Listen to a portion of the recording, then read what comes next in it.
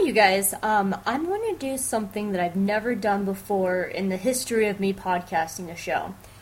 I'm going to give a disclaimer. So, what you're about to listen to is me and my guest discuss sex and adult themes of Once Upon a Time.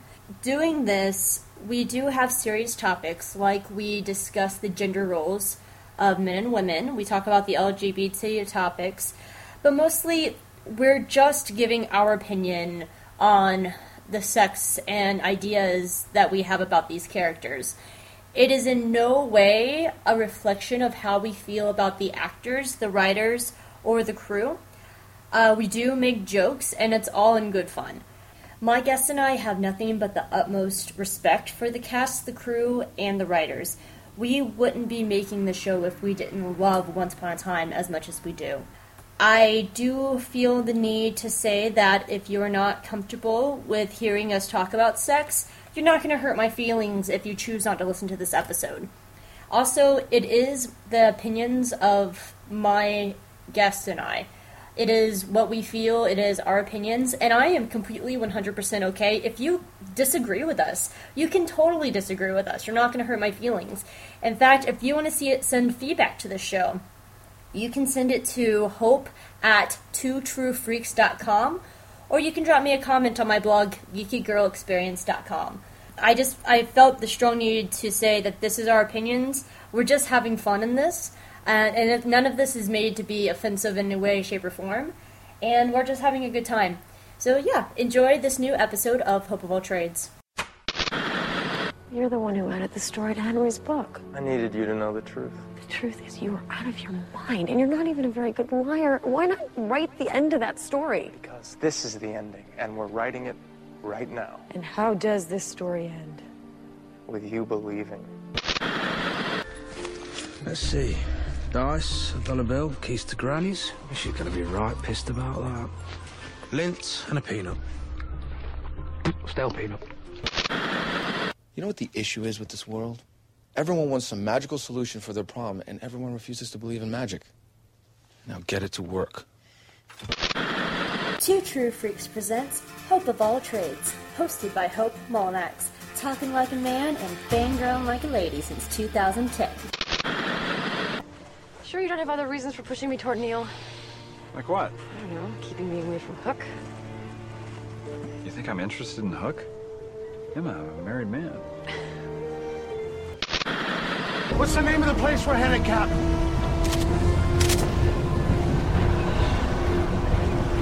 Neverland! Hi everyone, welcome to a brand new episode of Hope of All Trades. My name is Hope Molinax, and I'm super excited for this episode. I'm so excited. So it's no secret at all on this show that I love Once Upon a Time. But I wanted to talk about some things with Once Upon a Time that not every podcaster talks about, and I even reached out to a few of my podcasters, and they were like, no, we're not going to do that. And so what I'm going to do is, we're going to talk about Once Upon a Sexy Time, and to talk with me about this is my writing partner, my best friend, my fellow oncer, Miss Megan. Hello. So, I want to just give a little background on you. I didn't put this in the notes, but, like, what made you watch Once Upon a Time? And I know me is the answer, but talk about me. Actually, what do you like about Once Upon a Time? That's a better question. What I like about it is the fairy tale aspect. I'm a huge book nerd. I love stories, and the fact that they were reusing characters from stories and literature I thought was really interesting, and I've always enjoyed stories where they push all the characters from one story together with all the other characters from another story, which is basically what this is. It's one giant crossover, and I was really excited for that. And once I started watching, I enjoyed the actors and the cheesy hilarity of it. Now, I will say, going into this is not going to be a family-friendly show. If your kids are in the car, turn this off right now. We will be talking about sex. We're going to be talking about ships. We're going to be talking about character sexualities. We're going to play... Okay, before we go into the non-safe zone, we're going to play make love, F-word, marry with characters. And so, like, this is not a PG podcast. This is gonna probably not even be a PG-13 podcast. we gonna be shallow and talk about some boys and some hot girls, so we're gonna go for it. So this is your last chance. Last chance. Get the kids out of the car. Turn it off now. Alright, let's talk about sex. We are gonna have some ground rules first and foremost, though. In this podcast, we will be talking about the characters. Not the actors, the characters. And yeah, there'll probably be a few times we'll be like, damn, Colin O'Donoghue was hot. Like, super hot. But we'll be discussing his character's sex life, not Colin's sex life with his lovely wife, because his wife is quite lovely. And so I do want to lay down that ground rules, and we're also not going to be talking about any of the kids, because that's pedophilia. Alright, so last chance. Ready? Megan, how are you today? Very good. Very excited. I'm going to be also bringing in more of an academic look at the sexuality on Once Upon a Time. See, this is why me and Megan are best friends. I'm raunchy as fuck, and she's gonna be like, books. I'm the Ruby to her Belle. No, that's really bad, because Ruby's a really classy lady. That was a bad example. Sorry, Ruby fans. She doesn't come across that way at first. She was cursed. She was cursed. Once the curse breaks, she's dressed as much classier. Except for that god-awful fur coat she wore in that one episode. Ugh. She's a werewolf. Yeah, I know, but it really looked like she had killed a deer and put it on her body and then walked into the hospital. Maybe she did. So, we're gonna get this ball rolling, and we're gonna talk about our top 10 hottest characters to us of Once Upon a Time. And this was a really hard list for me, because I had like 20 people on my list, and I had to really narrow it down, and we're going to talk about, like, what makes them hot to us. Oh, are we? Okay. Yeah. We're not going to label them off. We're just going to talk about what makes them hot to us. And we have I see on our notes that we have a lot of the same ones, and there's a few that I have different from you. But, I mean, this was really hard for me, and, like, what made me kind of narrow it down was the people who really got my nether regions jiggling. I go by the nether regions jiggling. To me, it's more of a confidence air. That's me for half of them. Like, there's a few people on my list that I was just like, yeah, I like you because of your personality, and I kind of fell for you. So let's talk about these, okay? All right. You want to start with your first one since it's on both of our lists? Actually, our first 3 are on each other's list, so we can do those. Yep. And then some of the others in there. So I think the one that is pretty high, it is high on both of our lists, is Killian. God, I miss his old costume. I was thinking about that today. Like, I like the whole modern aspect, and yeah, we all did gripe about him not having a costume change for 2 seasons. But I was looking back at his old pirate coat and everything today, and I miss that. I see very little difference. Really, there's just the length of his coat. To me, that's really all that I see that really is different. I mean, he's still in all black, still in tight clothes, still can see his chest. I mean, to me, it's basically the same. But it's his face I love best of all. So is that what makes Killian hottest to you, is his face? He's beautiful. Like, he's the ideal guy that I always said that I wanted to date. Someone who had dark hair and light-colored eyes and had that kind of... He looks like a villain. I'm attracted to that type. He just is perfect. He just looks perfect. He's so beautiful and elegant. I do think the whole... about a music video, but I'm not going to. the Christina Perri music video? Yes. Because it definitely had, we're not going to talk about the actors, but she was wearing Killian's necklace, so I think it counts. And did you know that Christina Perri video was filmed in Zelina's house from season 3? You told me so. I think that counts as talking about characters. So I gotta say though, it was really kind of fun when I sent Megan this video. Like, I told her, I was like, Colin O'Donoghue's in this video, and he's just as handsome and sexy as he always is. And Megan's response was, you did not tell me he would be chopping wood and there'd be orchids. Yeah. Chopping wood, flowers, coffee. That's what did it for me too. I was like, damn. I watched it 6 times in a row. I'm proud of myself. I've only watched it 3, but I had it. I've watched it since. That was just that one night. I've had to keep myself away from it. So, I think when it also comes to Killian, it's also very much that gentleman pirate aspect about him. I suppose, but honestly, I think that part of it for me is kind of not even that, but I like that he's a damsel in distress. A damsel in distress. You want to save his mansels? Yes. Oh, yeah. You actually recently, I'm gonna pimp us out. You actually recently wrote a post for What the Fangirl about Killian being a mansel in distress. Yes, and that was what the fangirl's wording, mansel. I didn't call it that. It's a good term for him. It's a perfect term. So he's very interesting to me, not just because he's attractive, but also because of I think he plays a very big role in the gender relations of the show. Is he your favorite character? Who is your favorite character? I should know this. Rumpelstiltskin, definitely. I hear it in your voice. He's my favorite, for sure. I love you, Rumpelstiltskin. I love him more than just because he's hot. Really, that's pretty much all that Killian has going for him in my mind. He's hot, interesting gender relations, but I love Rumpelstiltskin because he is the mastermind behind it all. So he is my favorite. I agree with you. Like, Rumple was my favorite until Jefferson came, which Jefferson is on both of our lists. Hey! Segues! Yes, he's high on both of our lists. So I'll start with Jefferson because he was first on my list. I'm very biased to Jefferson. Jefferson is the reason I watched the show. And the reason I started, because I was actually very anti-Once in the beginning. I was a big fan of the comic book Fables, and Fables and Once Upon a Time have, like, the exact same premise. And Fables was actually supposed to be a pilot before Once, and it never got picked up, and then Once got picked anyway. And so I was very anti-Once. I was very against it until my friend Angel sent me a message saying, "Hey, Hope, I just wanted to let you know on this Once Upon a Time show that Sebastian Stan is playing the Mad Hatter." And I go, hold the phone. You mean to tell me that one of my favorite actors is playing, like, one of my top favorite literary characters of all time? And then they put him in leather pants. Mm-hmm. God. So many different varieties of leather pants in that show, too. Everyone's got their special leather pants. Yeah, they all have very special leather pants. Yes, they do. Actually, I shouldn't say. They're not leather, they're pleather, which makes them even tighter. So I have to say, I actually saw a picture of Will Scarlet in the finale of Wonderland in his final, like, wedding outfit, and he's wearing blue jeans.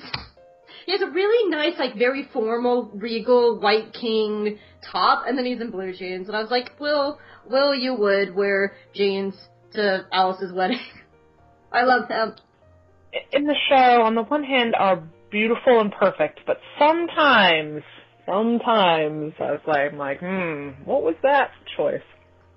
Yeah, and, like, there's some, like, what I like about Jefferson is he makes, like, his weird costumes work. Like, he has that, like, dirty orange jacket, and I'm saying dirty as in the color dirty orange, not that the jacket was dirty, but it probably was because he was poor. But he has that dirty orange jacket, which would look so off on anybody, but it really works on Jefferson because of the fact he's Mad Hatter. And a lot of it is his confidence and his swagger. Like, he is a very, like, swaggery character. He has a lot of charisma. Like, I just, one of his hottest moments to me is when Regina had summoned him with the card, the playing card, and she's like, "Well, would you like a drink, Jefferson?" And he just stares at her and just drops the card in the drink. He doesn't say anything, but that was, like, super uber sexy to me, and I was just like, I will say that a lot of my feelings for Jefferson does come from my love of Sebastian Stan. I've been a big fan of him for years. But Jefferson as a character, I like characters that have a lot of, like, charisma and very confident characters, as we were saying at the beginning of this. Like, confident characters are great, but he's also a very sympathetic character, too, and I just really want to wrap him up in a blanket and love him. Yeah, my sexiest for him, definitely everything that he does in that first costume with the dirty orange coat. So hot.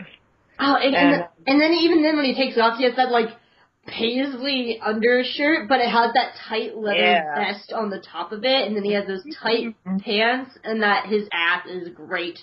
Jefferson has a nice ass, and then we're not talking about actors. You're gonna have to catch me on this roll a lot, Megan. And then all the stuff with him tying people up and being a criminal. He can tie me up any day. I suppose. Oh, and the guy liner. Guy liner makes half of the show. It's very important. Though, now that Killian's a good guy, he doesn't wear as much guy liner, which I think is interesting. My buddy Bill Meeks, from Greetings from Storybook, that was like the first thing he ever noted about Killian's costume change. Married straight man Bill was like, I don't like Killian's new costume because he doesn't have guy liner. I know, his eyes aren't so, like, dark and brooding anymore.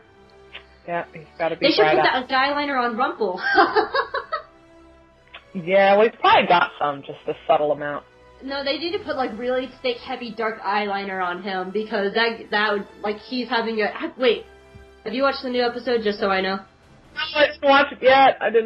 Cool, I just wanted to make sure. Like, and just his path in this whole, like, Belle thing, like, he needs some, like, dark eyeliner and some My Chemical Romance, and I can make that joke because that's my favorite band. So anything else about Jefferson before we move on to the next person? they just need to bring him back. They're not ever going to bring him back, but they need to. He moved on to greater guy liner. He went on to the Bucky Marvel guy liner with Captain America, who also has a great ass. And then, so we both also have David on this list. Okay, now when I said about confidence, and it wasn't so much about sexiness, but about confidence, or like, oh, he's just beautiful too. I mean, He's so pretty. he's just pretty.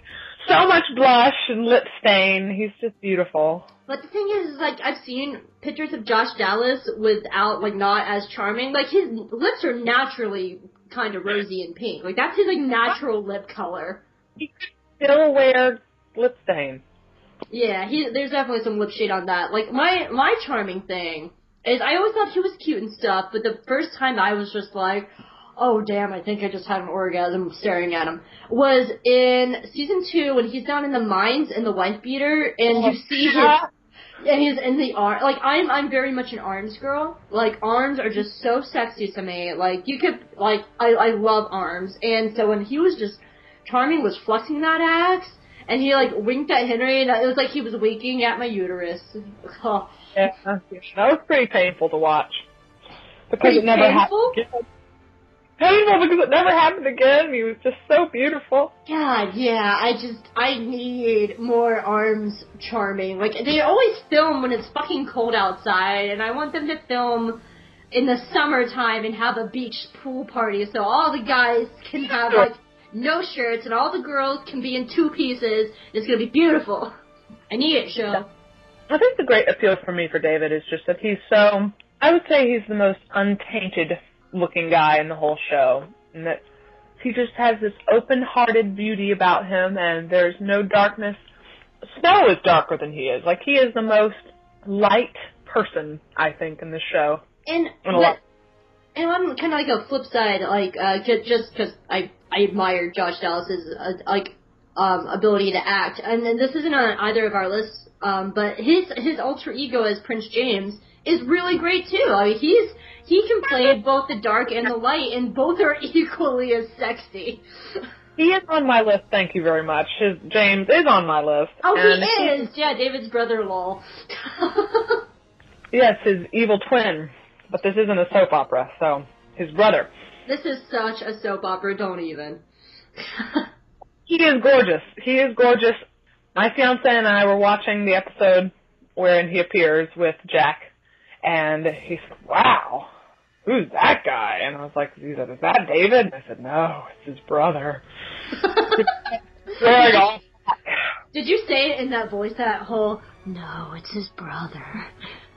Okay. When he's sitting in that windowsill, I've had a horrible memory for things, but I remember when I saw him all in black leather sitting in that windowsill, and I was like, oh my God. In his, like, beautiful shaven chest and his, like, plunging V-neck shirt down to, like, almost his nipples. Yes! Yes! And see, I think that's the difference between, like David and James. Like, David is, what I'm attracted to David about, like, he's a good husband. Like, that is husband material. Like, I would put a ring on that Beyonce, that sucker, in a heartbeat. Like, but James, like, that's, like, go to the club, see him, one night stand, fuck him hard material. Like, throw him down and ride him till the night ends kind of material. Damn. Good job, Josh Dallas. I'm just thinking about the fact that, like, Raphael Sabarge follows me on Twitter, and he's just going to be like, oh, I'll put up a new podcast. This looks interesting. It's Once Upon a Time. Oh, my God. Unfollow. Hey, we are healthy adult women. We have sex drives. Yeah. Women have sex drives. Well, stop talking about the actors. Sorry. Hey, good job, genes. Parents' genes. For making beautiful children that grew up to be handsome and beautiful. So we have those 3 knocked out of our list. Let's talk about... Oh, I did put Ruby on my list, and you do. Actually, we have another one on our list, and let's switch it to the ladies. Let's talk about Regina right fast. Oh, Regina. A lot of hers is, I think, her costumes for me. And that's not saying anything against Lana, because Lana's gorgeous. But, like, it's the whole confidence thing. Like, when the evil queen walks into the room, you shut up, and I will listen to her any day. And they just make her look so gorgeous and beautiful and regal and just sexy. Like Regina is just, even in a lot of her power suits, like, she's still very sexy. Oh, yeah. To me, it's the swagger, it's the confidence, it's the boldness. She's one of the most powerful characters in the show, and woman power is just a big thing in this show in general, but she just is one of the most powerful, and to me, that is, yeah, definitely sexy. And God, I want, like, half her costumes. Just to run around and role-play in. Yes, I love her. Talk about leather. She also has her leather pantsuits. And they make her look so flattering, too. Because, like, a lot of times, like, women in leather, it could either be bad or good, or it could be skanky. But, like, the way they make her costumes, like, Lana or Regina always looks amazing in all her... I think my favorite, actually, outfit of hers, and it's actually probably one of the sexiest to me, is, like, her black pants riding outfit, and it has, like, a red coat.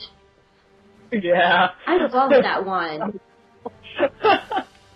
No, I gotta say, the costume designer is very fascinated with breasts, I guess. Because even Maleficent has had some boobies, and so did the Ice Queen, like the Snow Queen had some boobies. Boobies out there. Part of the reason my fiance keeps watching the show. Yeah, and as I plans to mention later, it's unfortunate to me. There's a lot of boobage in this show, but not enough man chest. It's unfortunate. I agree, because I like boobies. Boobies are nice. Boobies are beautiful. Oh, yeah, and women's bodies are gorgeous. I should probably lay this down. I'm bi, so, like, I'm very equal on both of these realms. I do tend to lean towards guys, but I love women, too. And so I'm all up for the boobies, and they're beautiful. But at the same time, I need some more man chest other than Christian Grey running around. Yes, we need equal opportunity beauty, for sure.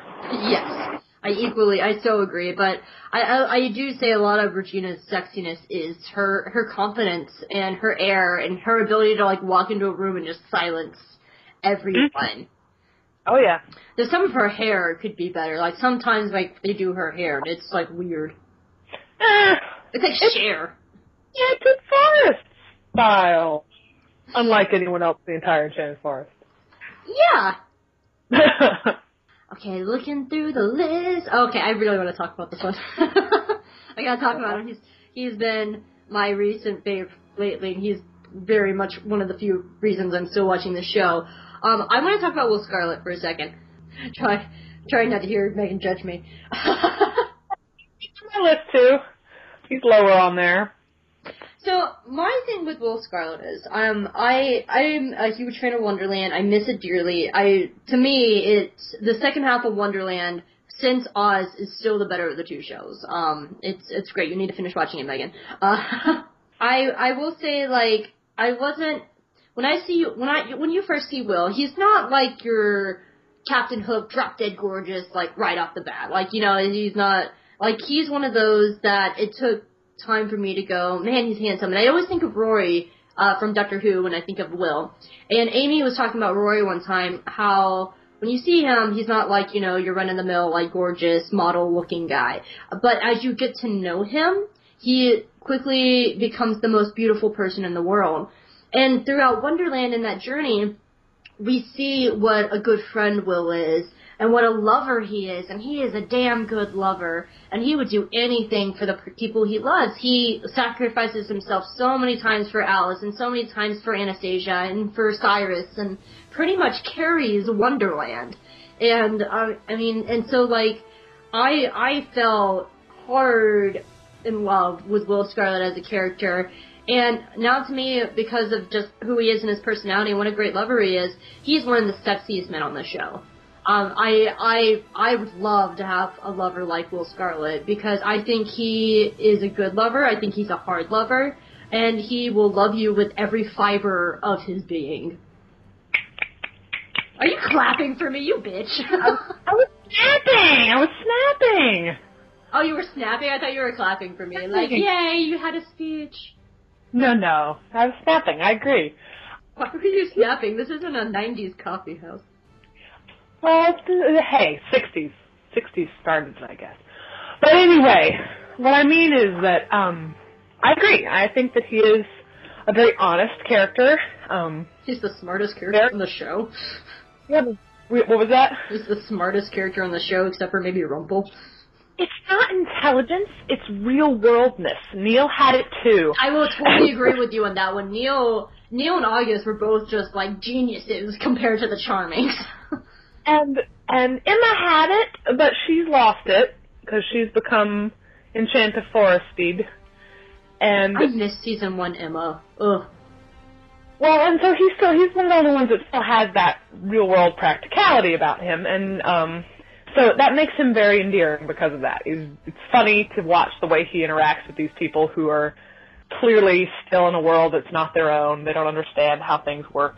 They don't understand how, like, real-world emotions work, it seems. It's very strange. I love the part in, like, one of the few moments of 4A I actually loved is, like, when he's talking to Snow, and she is like, I can have you arrested. And she's like, wait, is it David? Did David set all this up to release you and everything? He's like, will that get me out of jail? Yeah, he did it. Like, that was just like, come on, Snow, you're smarter than that. Good job, Will. You got out of jail from using your brains.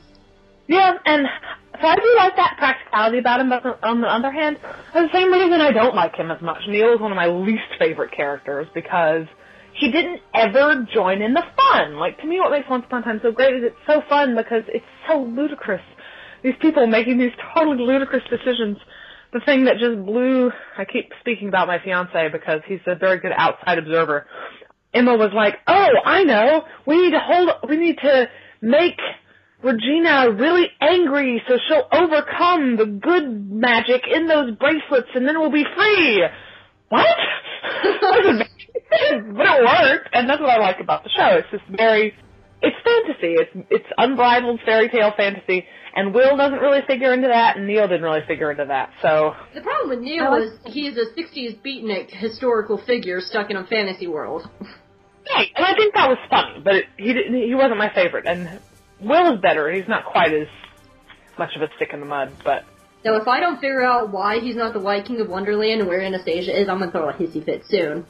I know. But I do love Will's honesty, and he just, I want a Will Scarlet. I have to say off of everybody on this list, except for maybe David, I think he's probably the best husband material. Oh God, none of them are husband material for me, but. Not even David? No, he is boring as hell. I couldn't marry David. He has a face, and that's it. Yeah, he's very nice. He's very nice. I'm saying he's fine husband material, but not for me. I don't know. I also have in my honorable mentions Archie, and I think he's the other one that's really good husband material. If I was closer to Archie's age, like, that would be very good husband material to me. Yeah, I don't know enough about him. That's true, because they don't care about their minor characters anymore, apparently. But yeah, my list, David, Will, both best husbands on this list. Why don't we go to one of yours? Let's go to we both have August too. Why don't you talk about Rumpelstiltskin? Oh, my old man crush. I know we're not going to talk about actors, but he's in this movie called The Full Monty? No, no, but he's in that. Yeah, he's in Full Monty. You didn't know that Robert Carlyle was in that movie? No, I did not know. Oh man. Though I will say, while we're talking about actors, I found out recently that Michael Sacca and Robert Carlyle are in a movie together called Summertime, and it's on my Hulu, and I just haven't had a chance to watch it, and I'm gonna die. Continue. It's called... Saka, if you ever hear this, I'm so sorry now. Please don't unfollow me. We're doing this for laughs. Not to say that you're funny, because you're very sexy. Go on. Ravenous. He's in Ravenous. He plays Rumpelstiltskin, basically, under different circumstances.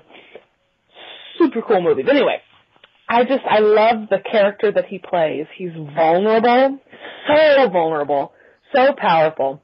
And Rumpelstiltskin is, I mean, everyone says he's a coward, but I don't think he's a coward at all.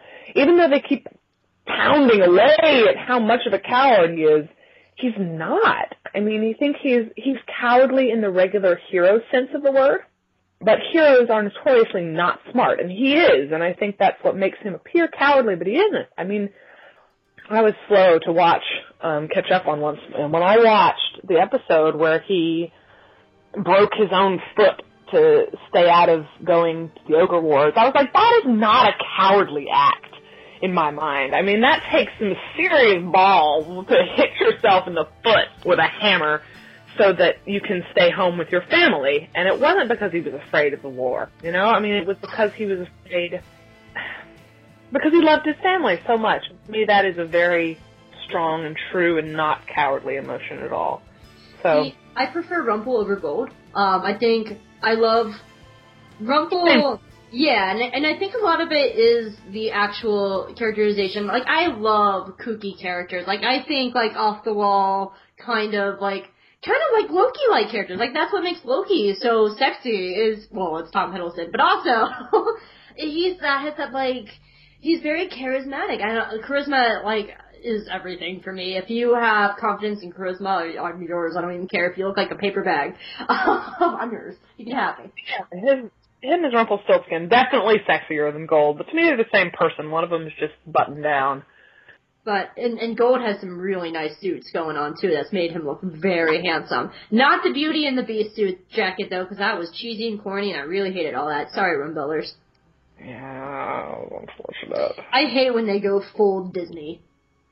They were like, hey, let's do this scene. And they were like, okay, I think there's a costume store in town. Let's go get some Beauty and the Beast costumes. And I love Disney. Like, I am so much of a Disney fan, and I love Disney to death, but what drew me to Once Upon a Time originally was the fact that they were doing literary stories.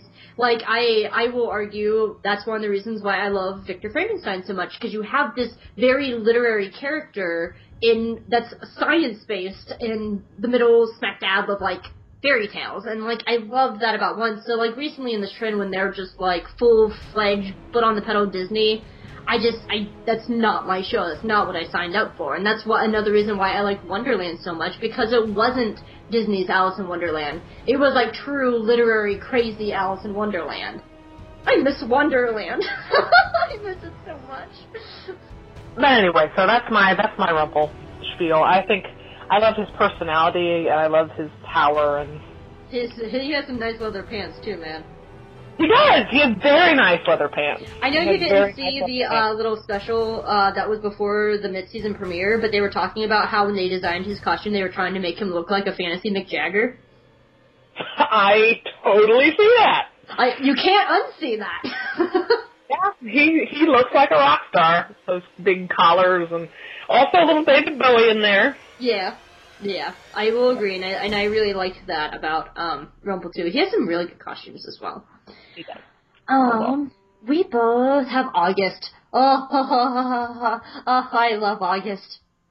Again, I think you love August for more actual reasons. Hot man, leather coat. Yep. Beard. There. Beard. Oh man, like when I was Aragorn beard.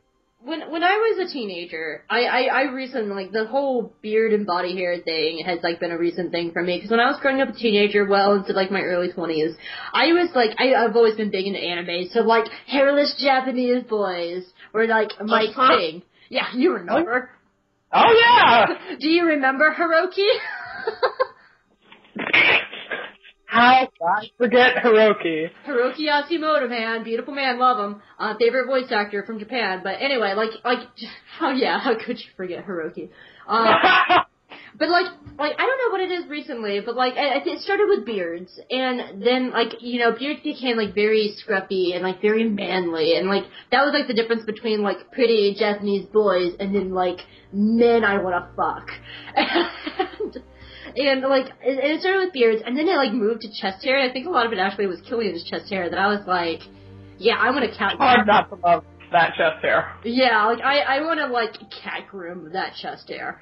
I want to lick it until it's clean and get all the, like, briny sea off it and then have, yeah. And so, like, that's August for me. I think to me, when I think of men in this show, one is Killian, the other one is August. They are very, like, stereotypical men. And it's the beards and the chest hair, and I've seen pictures of Mr. Bailey and other things. I've seen him chestless, and yeah, and the leather and the motorcycle. I will pull a granny. He can take me on a ride on that motorcycle anytime. I'll go. Oh yeah, he's gorgeous. And also, August is smart, and that's, like, it goes back to, like, why I like Will and Neil, because I like those smart characters who call it like it is, and he was clever, and actually, I know you haven't seen this episode, but I do give August a big callback in this episode. Oh, cool! Yeah. You've been waiting. I've been waiting. He's not in it. Like, I know Ian Bailey's later in the season, but they do start looking at August's stuff, and it's really nice. And then I had feelings, and I cried in a ball. Ultimately, even though he did end up being one, the idea that he was a writer I liked a lot. Me too, and I think it's because we're both writers.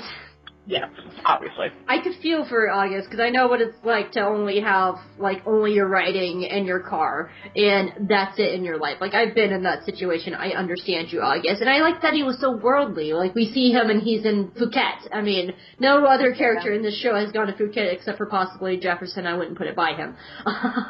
But yeah, that's a character I just want to fuck. I want to fuck August. Yeah, he sure is lovely.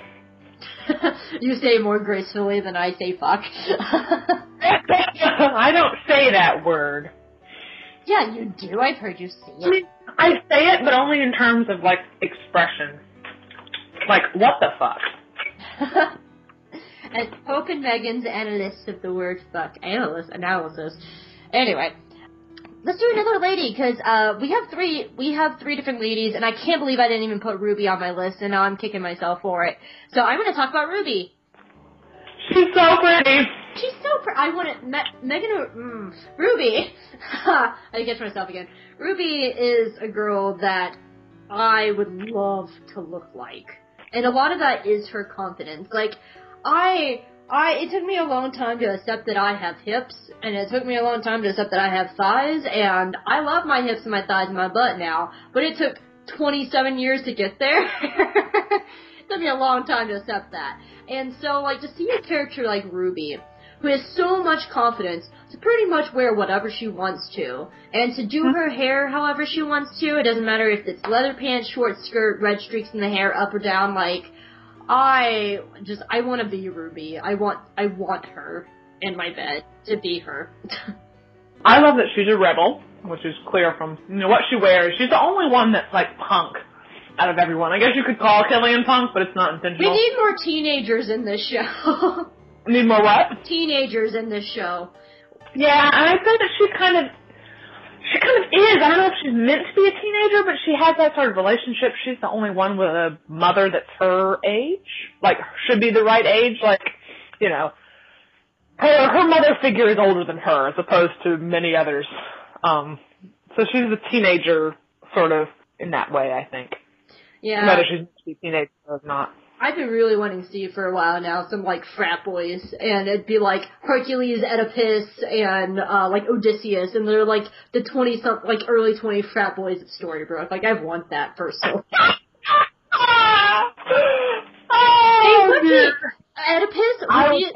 Oedipus would be drunk and high all the time, because you would be too if you fucked your mother and killed your dad. Like, he would be just, like, the pot smoker of Storybrooke, and, like, the heavy drugs, and, like, Hercules would be picking fights with David all the time, and, like, crashing cars and vandalizing, and Oedipus would be only the nice one, because he was only really, like, the not-douchebag of a hero type. True. I would like to see, Rumple/Gold cane the hell out of them. And then it would be hot. Yeah. Oh, I didn't mention that. Yeah, the cane. Mm-hmm.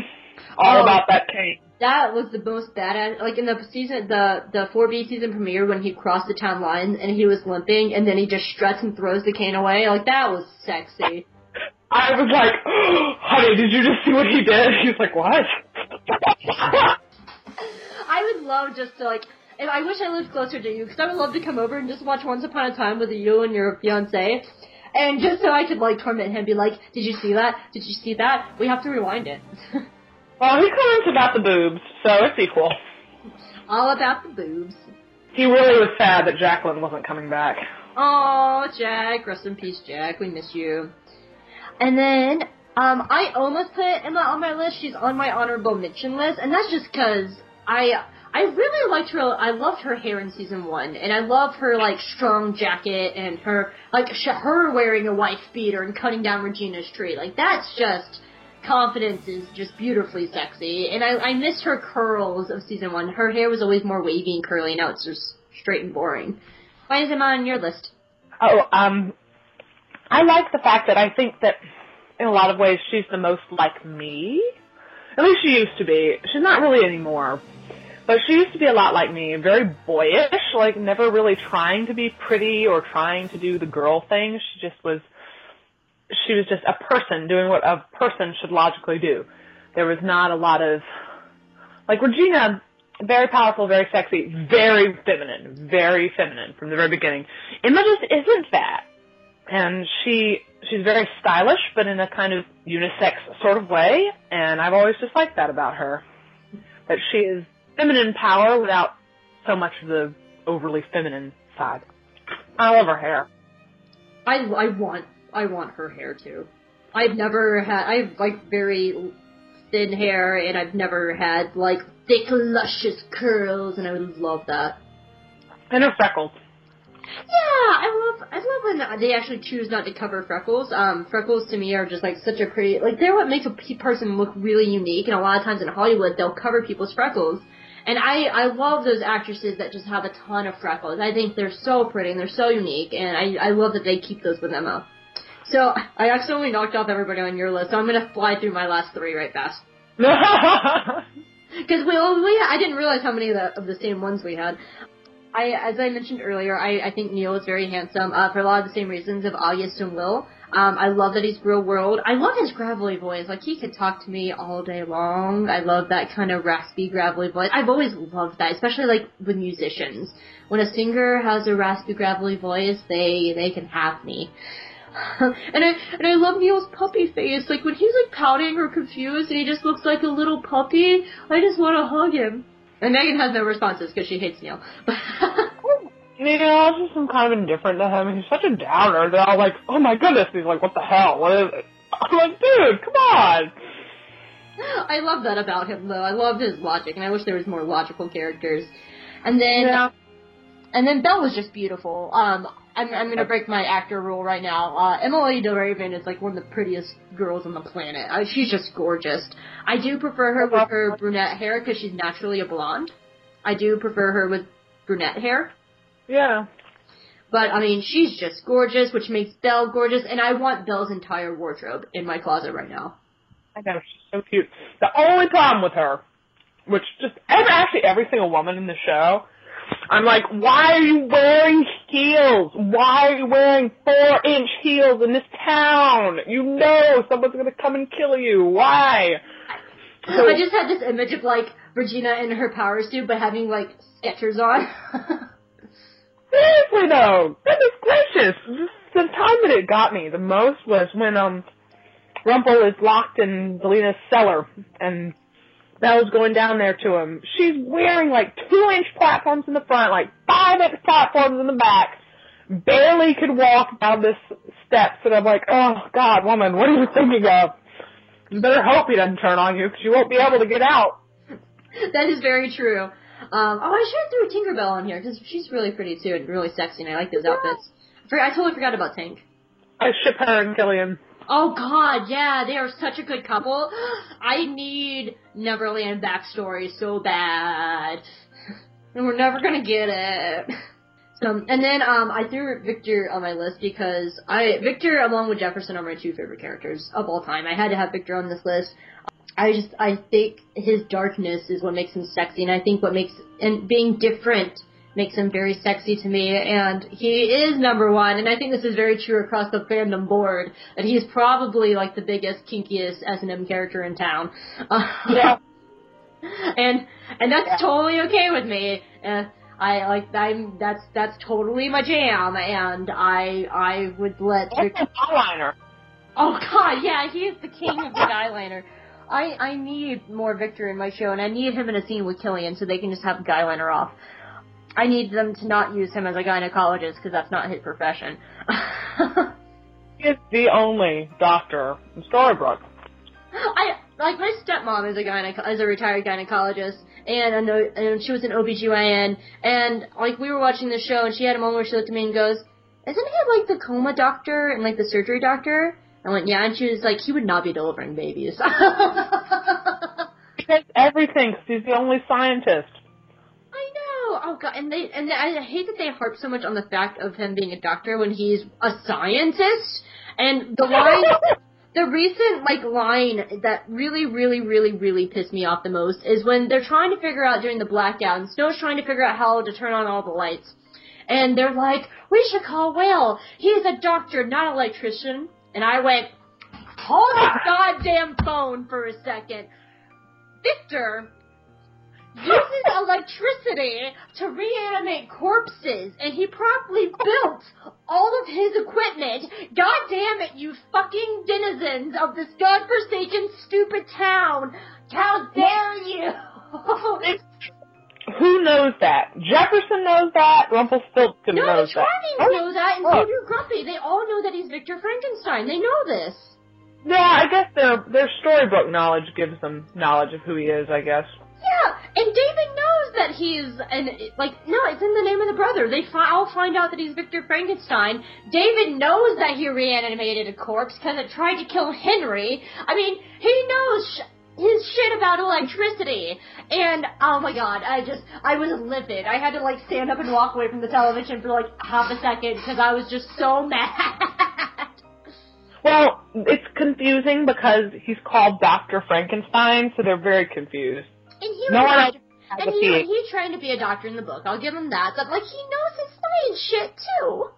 Well, no one else there has a PhD, so all they think it means is doctor. Except for Archie, but he got his through a curse. Right. Which is still one of the best lines of the show. But, yeah, like, Victor is... Oh, and, like, his leather is different. He has the leather coat, and like, the army leather coat, and... under it, he has this leather pits, too, and the poofy shirt, and he can take me over that leather knee and spank me any day. I'll take it. Do you like his gloves? I like them better if they were in me. Oh. With his...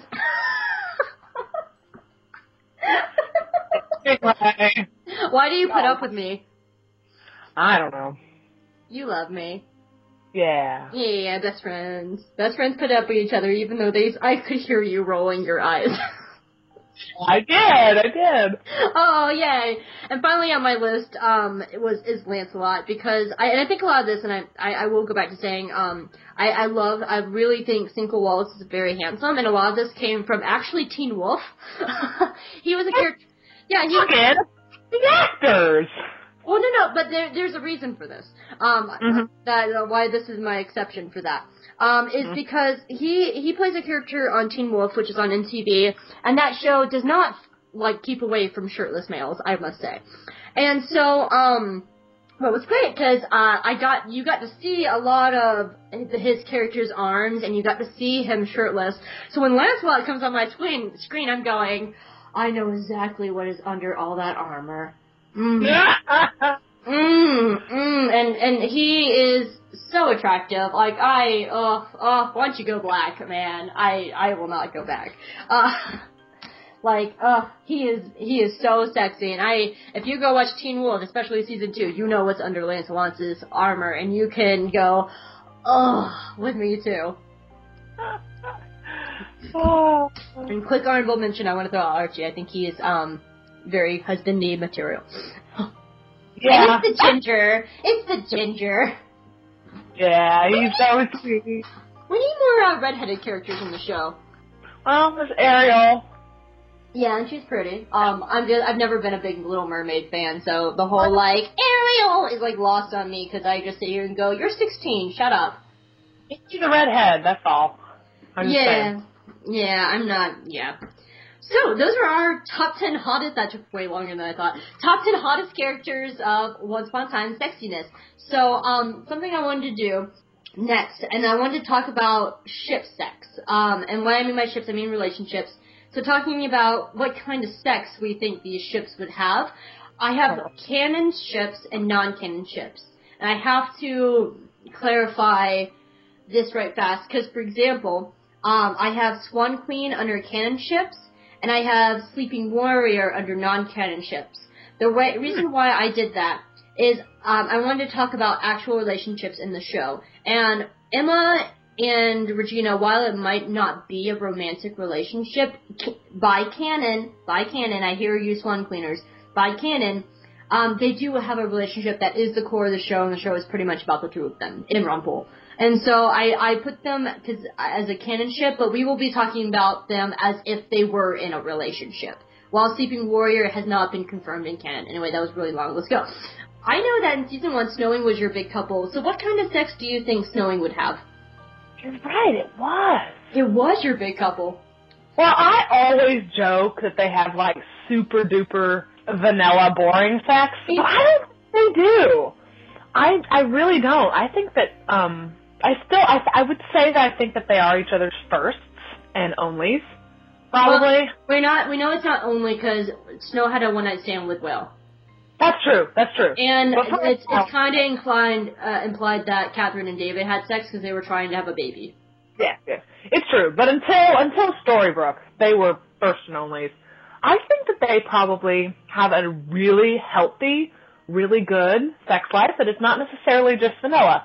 I'm not sure what exactly they would go. I don't think there's probably no bondage. There could be, because I think Snow White is pretty badass, even though Mary Margaret is not so badass. Snow White is, and I think that she is still Snow White, even though they like to make a big distinction between the two.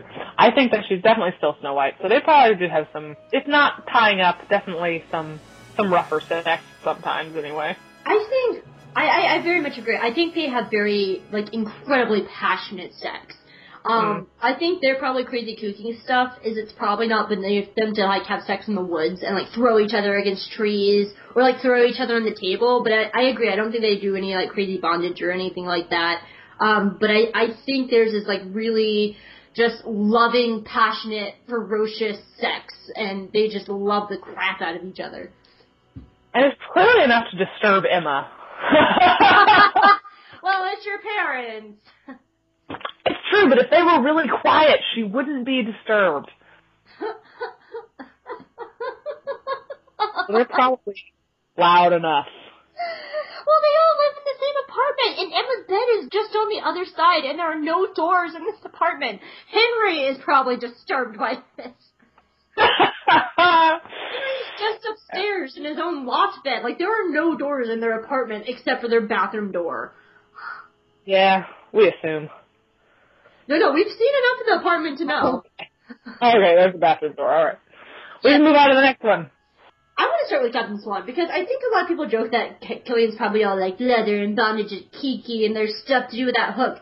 I think he's probably a lot closer to David. I think he's I do think he's, will take a lady and throw her on the deck and take her and everything and stuff like that. But I think a lot of the gentleman pirate comes into play. I think while he is a swashbuckler pirate, it's not beneath him to pick up a hooker. I think he treats a lady when he's one-on-one with them with a lot of respect. He clearly loved Mila, and he clearly loves Emma.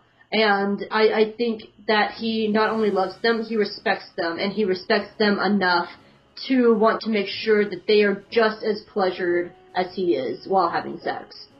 And of course, that's my fantasy because he is Don Juan. He is Casanova to me because he's just so hot. But I do think it's true. I agree. I think that we've seen his interactions with women, and honestly, I don't even know that he would be the dominant one in pretty much any relationship he has with a woman. Women tend to for his, whether it's his choice or not, women tend to dominate him, even just in regular social situations. I think there's a difference for him between a one-night stand and love. I think for a one-night stand, like, he's dominant, he fucks, and he goes. I think, though, when it comes to someone he actually loves, it's very much the woman before him. Yeah. Yeah. And Emma's totally in charge, as we can see. I still don't think they've had sex. You really don't think they've had sex? I think they had sex! I think she's stringing... Maybe they have by now. By the end of last season, though, they hadn't. Because she was stringing him along. He's like, can we go home and just, watch Netflix? And she's like, no. And he's like, okay. I'm jacking off alone, man. Poor Killian has, like, spent most of 4A jacking off alone on his ship. Yeah. And sleeping on benches, sleeping on the street, He lives on the street, or in his ship. I really think he does. He doesn't stay with Emma. I think he just lives on the street. They have a job. I think the key line from 4A was her going, do you want to come inside and talk with my parents with a newborn? Like, they definitely have not had sex in Emma's apartment. I can see them possibly having sex at the sheriff's station, but then David might walk in. Hey, Dad, what's up? So there's pretty much only the ship. Yeah, pretty much. I think that they have by now. Starting this season, their for one reason or another, their relationship is much more subdued, and he seems a lot less desperate. Crazy, yeah. A lot less desperate. He was very desperate in 4A. He was pretty funny. He's like, hey, Emma, we killed Monster. Can we go now? And she's like, oh, no. And he's like, oh, God. All right. It was adorable. Look, Emma, this plank's not going to walk itself, man. That was a bad joke, anyway. Oh, they probably pulled a few late nights at Granny's, actually. They probably took out a few nights at Granny's bed and breakfast. And I wouldn't fault them for that, because Emma needs her own place, like, ASAP. Well, I don't know. She did live there for a while. I'm confused. I don't know. They probably have. I want to talk about Swan Thief because I do like Neil. I want to talk about Swan Thief. So, I think they're cute. I think they are cute. I do think there's a difference when it comes to Swan Thief between what they had in Tallahassee is when they were younger and where they progressed to eventually. I don't think Neil and Emma ever had sex as adults. Because first there was the whole Tamara thing, and then there was the whole Neverland thing, and then he died. So they didn't really have time to have sex. Yeah. But I do think they were very first young love. I think they were probably very awkward. I don't think Neil was probably awkward. I feel like Neil was much more wordy, but I feel like Emma would be awkward. Oh, it would be totally awkward. She was 18! Yeah, she would be totally awkward. And he's like 200! Wow, yeah. That's a lot of perspective just now. But let's play the what if game. What if Emma and Neil did have sex as adults? Like, what do you think it would be like? I think you'd actually have more showers. They would have shower sex! Aww. Yeah, they would. Yeah, I don't know what kind of lover Neil would be. I think Neil has a lot of trouble connecting with people, because he spent most of his life on the run. And I think, oh my god, though, him and... I don't have it on my crack shifts, but... Neil and August are one of my crap ships, and oh my god, Neil would so be the submissive one to August. Oh, I love them. There needs to be more fan fiction. Please, Once Upon a Time fans, write me more August and Neil fan fiction, because there is not enough for my liking. Anyway, moving on. I think Neil has a lot of trouble connecting with people. And I think, and a lot of it is because he was on the run and closed himself off for so long. So I think when he actually does connect with a person, and in this case Emma, I think is always nervous in sex. Because I think he has a fear of letting people see who he really is. And I think even if they had sex as adults, it would be a very nervous thing for him, because I think he would love a person so much that he would want to be at his very best to please them. And I don't think he knows how to fully show his true self really ever in the entirety of the series. I think the only time we really saw who he really was when he was a kid as Bayfire, when he had all his emotions on his sleeve. Gosh. His story is just such a sad one, and I feel like the series should have ended when he died, because it was all about him. I mean, the whole story happened because of him. So in that way, that was another reason I was kind of disappointed with him. Because I was like, really? All this for you? You're kind of a douche. I think that he and Emma would have very opportunistic sex. That they would probably, whenever the mood hits them, they would be bunnies. Yeah, happy to do it whenever, whatever. Also very emotional, probably very emotional sex. I think. Oh, I just have this image. He's probably a crier after sex. That has that was for sure. though. Like, I don't mean. I think it's very sweet when men get emotional because men are just bred to not have any emotions and to be like tough men. Men don't cry, boys don't cry. And actually the first time I ever thought about it was when my friend Andrew Slack, he's founded a thing called the Harry Potter Alliance, and he did this whole campaign or this whole blog about how men are expected to be tough guys all the time and never have emotions, and it's actually terrible for their health. And And the thing is that, like, that's another reason why we need feminism, because it's, for a man to be called a girl if they cry, they have the right to have emotions too, and to feel that. And I think that it would be really sweet if Neil gets very emotional during sex because he doesn't show himself, and he'd be so vulnerable in those moments, and that's just a really sweet thought to me. Yeah, I mean, this gets into what I really enjoy about the sexual dynamics and the gender relations in once is that everyone in this is vulnerable. What was that? These men are vulnerable. Like, David is, like, teary-eyed, and so is Killian every other episode. I mean, they're all vulnerable. It shows that the vulnerability and the strength of both genders, that men can be very, very strong, and women can be very strong, and men can be vulnerable, and women can be vulnerable, and they can both help each other through that vulnerability. I mean, and I would argue that Rumpel is probably, the most powerful character, and I think he's broken down into ugly tears more than anyone else. I will correct you on one thing. I think Blue's the most powerful because she's older than Rumpel. Oh, well, yeah, but she'll never do anything. Oh, I think she's... did I tell you my theory about how I think she's the author or the sorcerer? But what I mean is, like, just as far as, like, driving plot and being at the center of things and... Yeah. Rumpel is the most powerful. I mean, that's another thing I love so much about Will, is, like, he mourns Anastasia. He mourns Anastasia to the point where he betrays Alice in an episode. Like, he cries, and he's not afraid to show his emotions, and he wears all his emotions on his sleeve, except for when he is trying to put up walls, which he fails at a lot of putting up walls. And that's what I love about Neil as well, and Will, and, like, I love these men. These emotional men, their tears, their beautiful man tears. I want to look up at their face. To what you were saying earlier, even though we joke about Killian being a damsel in distress, there's no doubt that he is the epitome of manliness. So it's an interesting thing that they do. Oh, yeah. So, yeah, I did not mean that as any insult that Neil would cry in sex. I think that is, like, the sweetest thing. I was just imagining him crying after sex, and I thought it was funny. Yeah. Because Emma would be like, what? What is it? But she'd be like, oh my god, did I do it wrong? Was I that bad? Depending on when he cried. If she, as an adult, she'd be like, what? What's wrong with you? As a kid, yeah, maybe. She'd be like, did I do it wrong?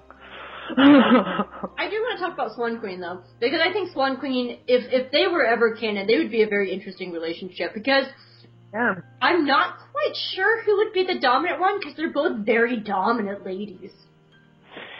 I mean, hard to say. They're probably...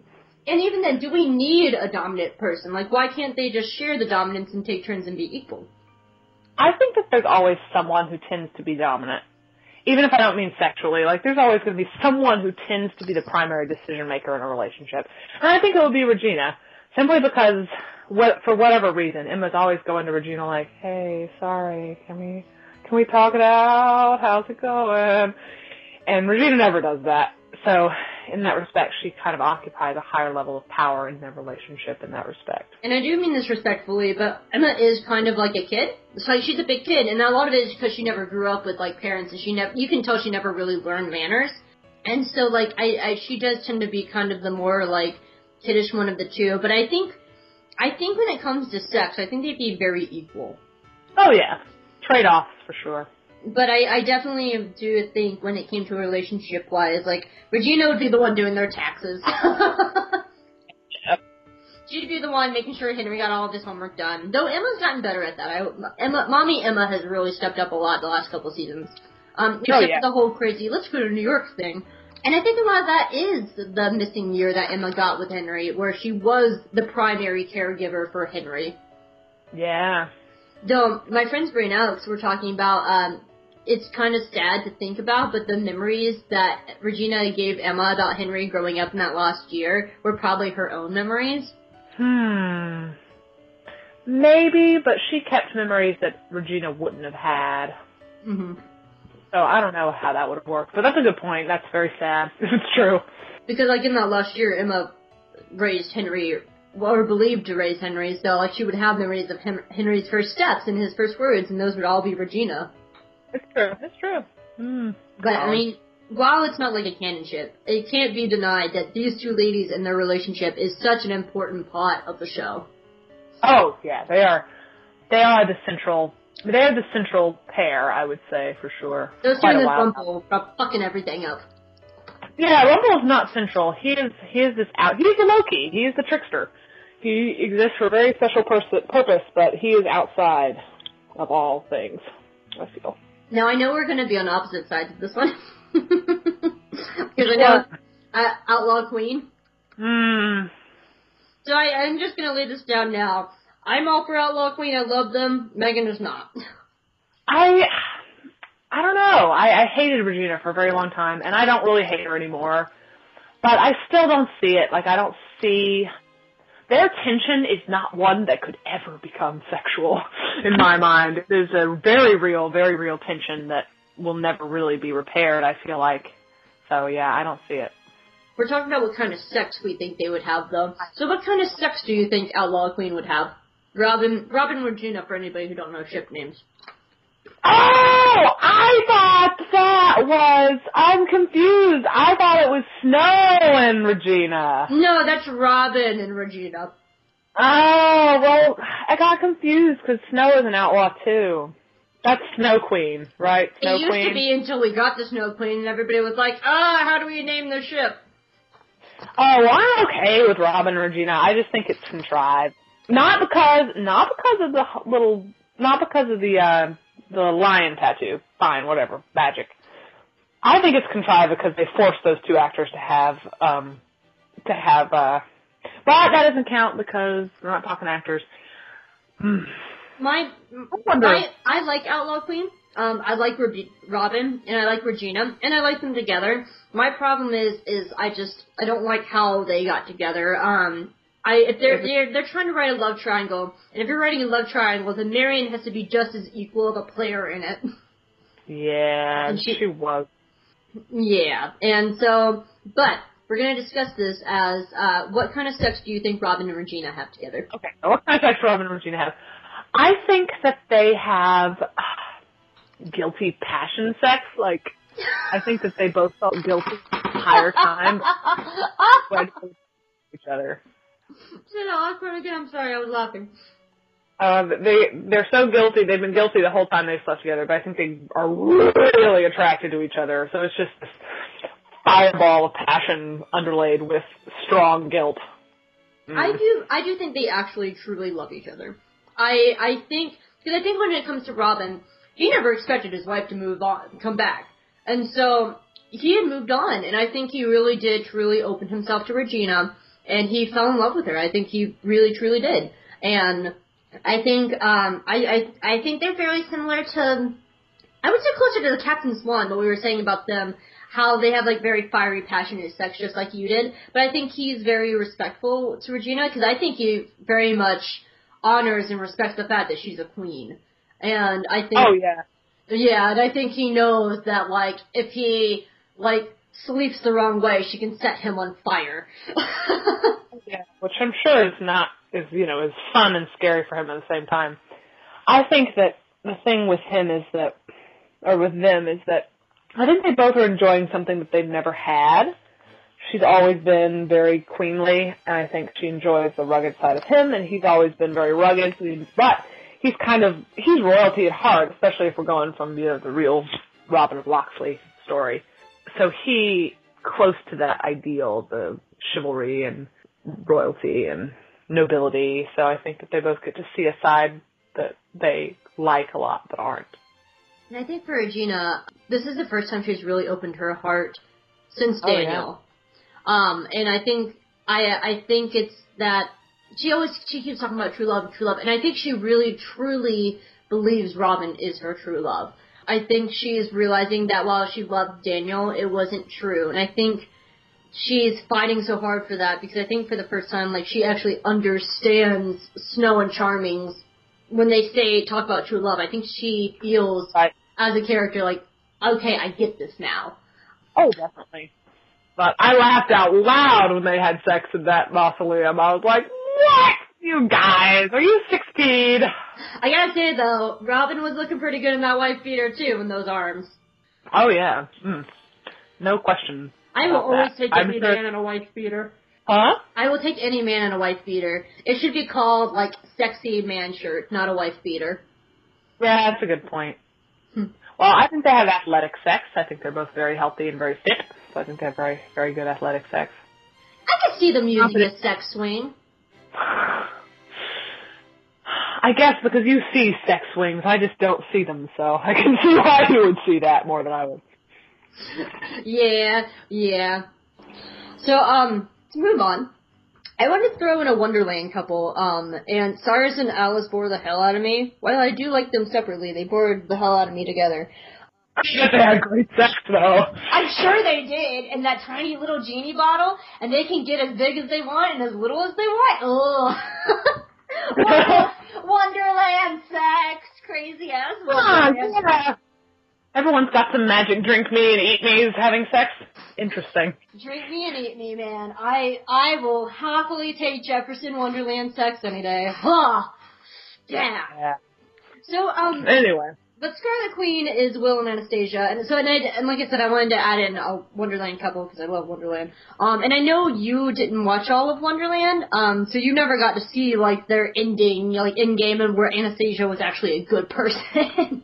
Right. So I'm gonna cover this one right fast.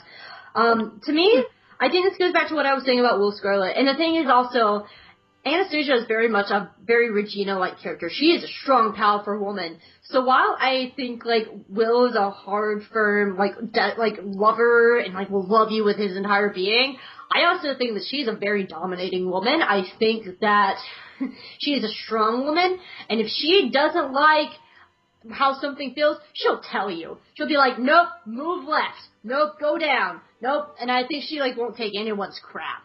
And I think she's very commanding in the bedroom, and she knows what she wants when it comes to love. And I think Will's okay with that. I think he loves her that much, and that he wants to please her that much. And I think he gets a lot of pleasure out of pleasing the women he loves. Did you tell that turns us both on, everybody? When a man is just as much in love with pleasuring a woman and gets pleasure from that, I will take that. Give me a Will. Give me a Kellyanne. I want that. So, yeah, I just wanted to throw out one Wonderland ship because I love the show and I miss it desperately. So, Rumbelle. This is a very turbulent time for Rumbelle, if I may say so myself. They'll get back together again. Let's take a look at Rumbelle in two spaces then. We'll take a look at them in the Enchanted Forest, when it was Rumple and Belle and they were, like, living together in Rumple's castle. And then let's take a look at them when they were still happily married in 4A, before she kicked them out of town. We'll do it that way, and that way we have two slices of them. Well, can I just gotta say, her living in his castle, that sex is the makings of romance novels. I was in his house, and he was so mysterious and magical, and one day, he invited me to his bedroom. Mm-hmm. And he told me to pull down these sheets, and then he told me to take off my dress, and I did. And his touch was gentle, not as harsh as the words he often yelled at me. Yeah. Makings of romance novel. Oh my god, I want it so bad now. I want a Rumbelle, like, trashy romance novel. I might write it. Oh. Please, Megan, please write me a trashy Rumbelle romance novel. Even if it's like a 20-page short story, please. I'll write a short story. Happy my birthday present. Yes, written in Harlequin style. Yes, it's be my birthday present this year. Actually, I probably should write it sooner than that. Anyway, true. So we're taking a look at Belle in two different spots. So I do agree. I think Rumpel was a lot more. I think Neil got his awkward loving from his father. I do think like Rumpel, because he's been the Dark One for so long. It's been so long since he's opened his heart to anybody. His last love, Mila, wife, cheated on him and left for a sexy pirate. So I think, he's probably very scared to love. And that's why he puts himself so behind so many, flourish walls, flourish. And not to mention, actually, his last love would have been Cora, right? Before Belle. Yeah, that's very... Fat bitch! I love to hate Cora. I'm so happy she's back later this season. I developed so much more love for Rumpel when that happened. I was like, baby! Oh, you loved her and you're evil and you... Oh. I will easily argue that Cora, like, while Rumpel might be the Voldemort of the show, Cora is the Dolores Umbridge of the show. Yeah.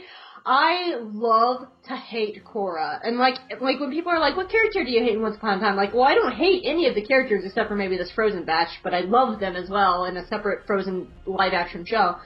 But Cora is a character I hate, but I love hating her because I sit here and go, what is she gonna do next? I can't wait to see what she does next. And so... I can see him being very guarded with his heart, I agree. And so I think probably the very first time they ever had sex in Rumbell, post Skin Deep, that kind of area, I think he would be very shy. I think all the flourishes would be gone, and it would just be awkward, just like, okay, well, I'm taking off my pants now. Hoo hoo hoo.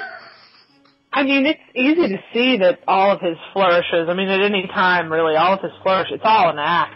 All an act, and when that breaks down, he's completely vulnerable. All it takes is one person to tell him he's vulnerable, and he becomes vulnerable. It doesn't take much at all. Yeah. So what do you think that sex would be like? Those few times, because I don't think they probably had sex a lot in that time, only because of the fact that she got captured by Regina and then curses and blah blah blah. And now we have Spice Girls of Evil kidnapping Belle. But I do think they probably had, I would say at least a good 3 times. When, are you saying Storybook? No, I'm talking about Skin Deep, Enchanted Forest. Oh, okay. Well, I'd say it was probably very explorational. Do you think Rumpel was Belle's first? Oh, yeah, I'm sure. How could he not have been? When else would she have had the option? She had Gaston. That's not an option. Actually, have you ever seen Psych? Yeah. Do you remember McNabb? He was the dumb cop that worked with them? No, was he Gaston? Yeah. Oh, I didn't remember. Yeah, I had a moment when Skin Deep came on and I was like, it's McNabb! Where's Sean and Gus when we need them? But I also love Psych anyway. But yeah, I think it was very exploratory as well. Them just trying to, for one, Belle's just trying to figure out sex, I think. And he's a great teacher. So, he probably would have been a good teacher. You got 200 years of teaching. Yeah.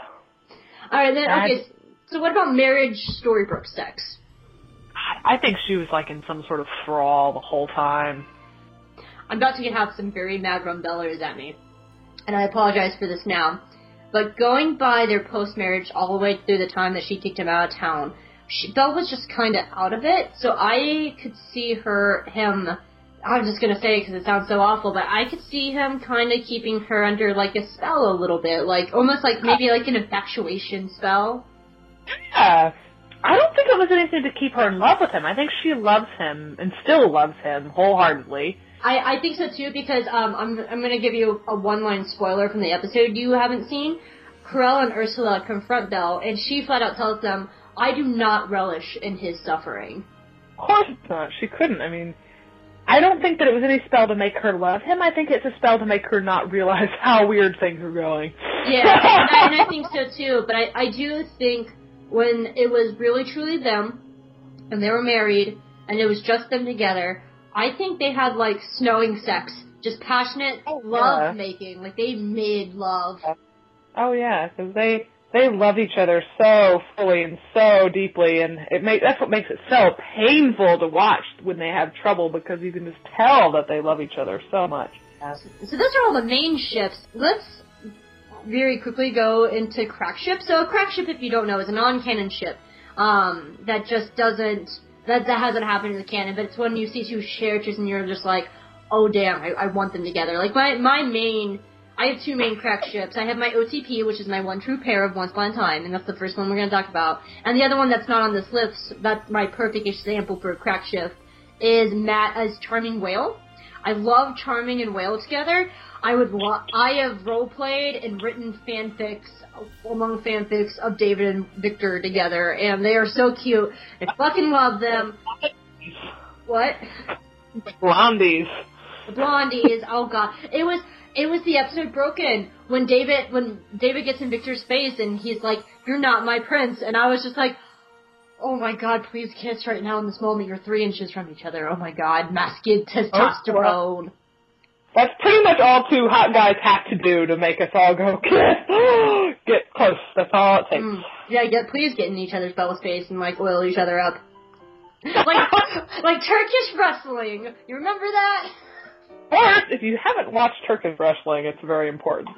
You like two really oily men go like wrestling around with each other. Look up Turkish wrestling. It's their national sport, and you will thank me. Please thank me. It's gorgeous. Did I ever tell you like my theory of how I got Victor and David together in a fanfic? I don't think so. So Victor was world hopping around with Jefferson as a teenager, and they crashed in David's field, and that's how they met. And he was like, "Oh, who is this man?" No, it was more just like... Just waxed O'Hare. He actually thought they were trying to steal his crops, and Jefferson's hat was damaged for a while, so they had to stay there, and Ruth, David's mother, was like, "Oh my god, lost little boys," and they were like, "I know, our mother's died," and she's like, "Come, let me feed you," and they got free food from it, and David was like, "I don't understand what's going on," and then, like, he started talking about other worlds, because David had an interest in other worlds, and he fell in love with Victor, because he was so different, and he was the one that King George made David leave, because King George captured Victor and was going to kill him. Oh no! I know. And then it was awkward when everyone slept with Snow.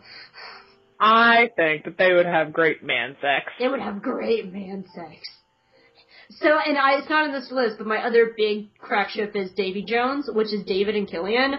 They would have great man sex. Oh, they would have the most beautiful man sex ever. I have to say... I'm sitting on the couch right now, because I'm just like, oh, yes, it'd be so pretty. I have a confession. I actually ship David and Killian more than I ship Snowing and Captain Swan. Like, I would be happy if Snow and Emma fell off a bridge and David and Killian got together and were a couple. Like, I honestly believe, and I think, well, a lot of it is just because, like, Josh and Colin have really good chemistry when they act together. Like, they have really great, they bounce off each other well. Like, they have really good chemistry together, which makes, David and Killian have really great appeal, and they're both beautiful. Yeah. Oh, yeah, they went off together in Neverland to bond. That episode is the best episode. All because of man sex. Yeah. I threw on here my crack ship, which is my actually main pairing of Once Upon a Time. I had some ships and stuff like that, but the moment that these two people hit a screen together, and I never thought about it before, I have loved them, and I still love them ever since, and they are my main couple of Once Upon a Time, and that is Mad Whale, which is Jefferson and Victor. I wholly believe that they had been traveling together for years. They set up everything in the Doctor, and they tricked Rumpel, and they tricked Regina to save Gerhardt, and they've been friends and traveling together since they were teenagers. And so, I love them.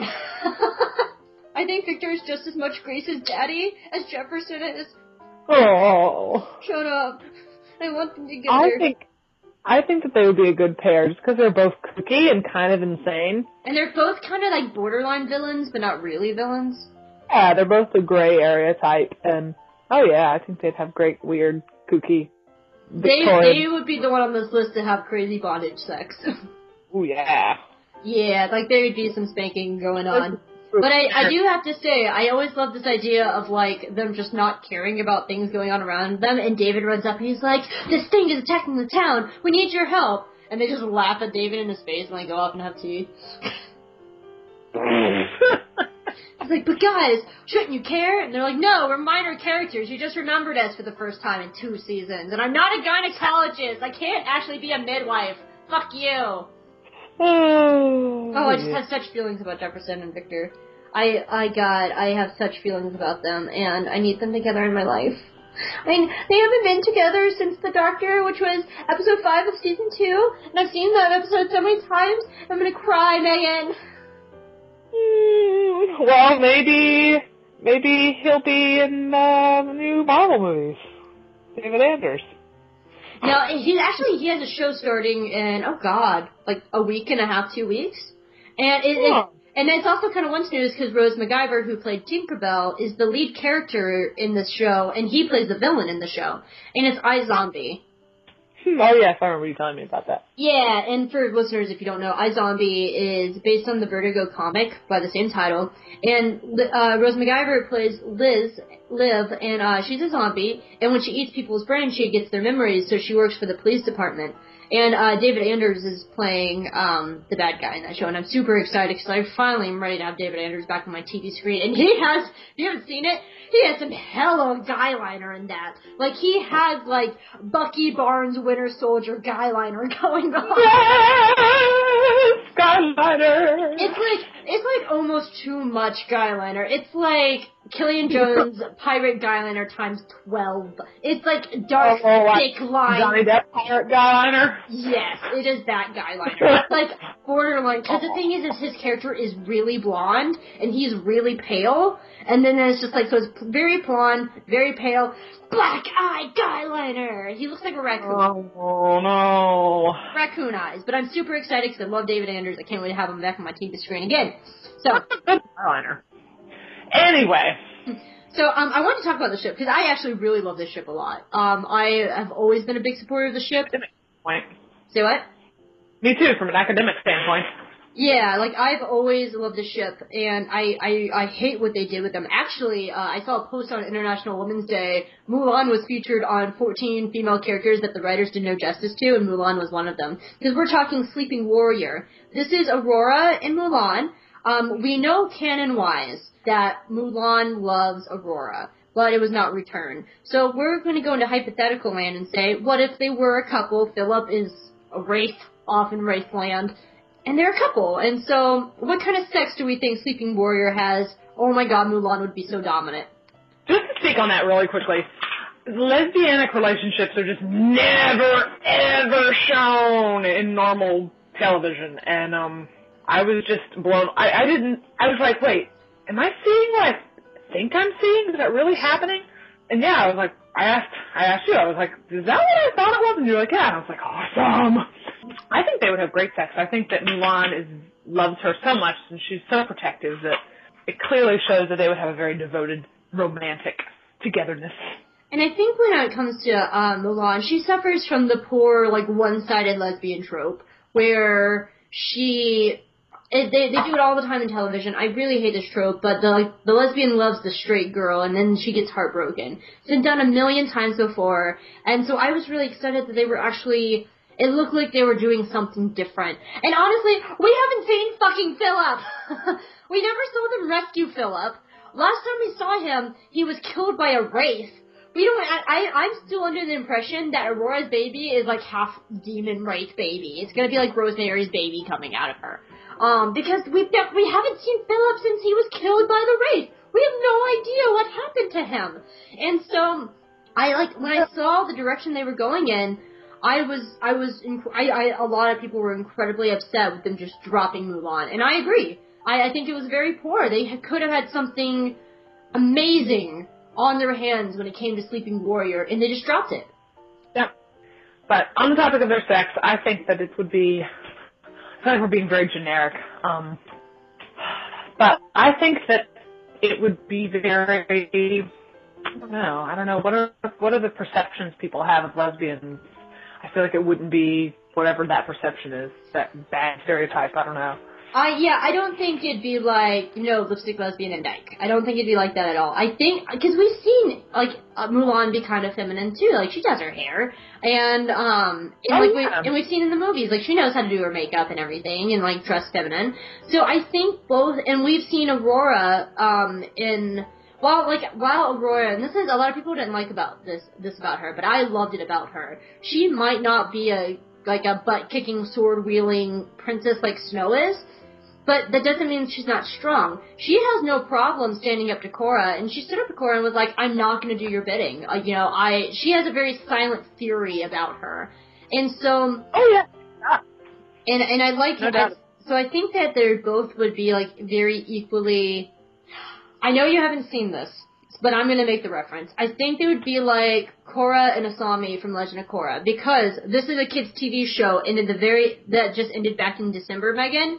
And in the season finale, the very last image that you see is two ladies who have been friends the entire time walk off hand in hand together, and then the next day the writers confirm that they were a lesbian couple in children's television.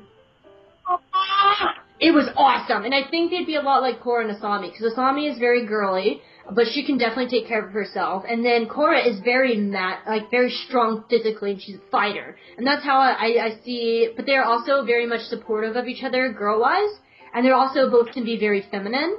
And I think that's, I don't think it's beyond a romantic night with Mulan and Aurora, where they would take a romantic bath together, and then, like, they would take turns brushing and braiding each other's hair, and, like, they would, like, be very loving, and I think they would take turns with dominance, just like Swan Queen, and I think they would be, maybe, like, one would, like, massage the other's feet, and I also always loved, like, the threesome idea of Philip, Mulan, and Aurora, because I think polyamory is great. I don't know how many men would turn that down. Yeah, but I also love we don't talk about polyamory a lot, in Once Upon a Time, because there's not really a lot of threesome couples, or, like, potentials for that. I think Mulan, Philip, and Aurora would make a really fabulous polyamorous couple. I think they'd be very equal in parenting. I think they would love each other equally. If it's not obvious, I'm in full support of polyamory.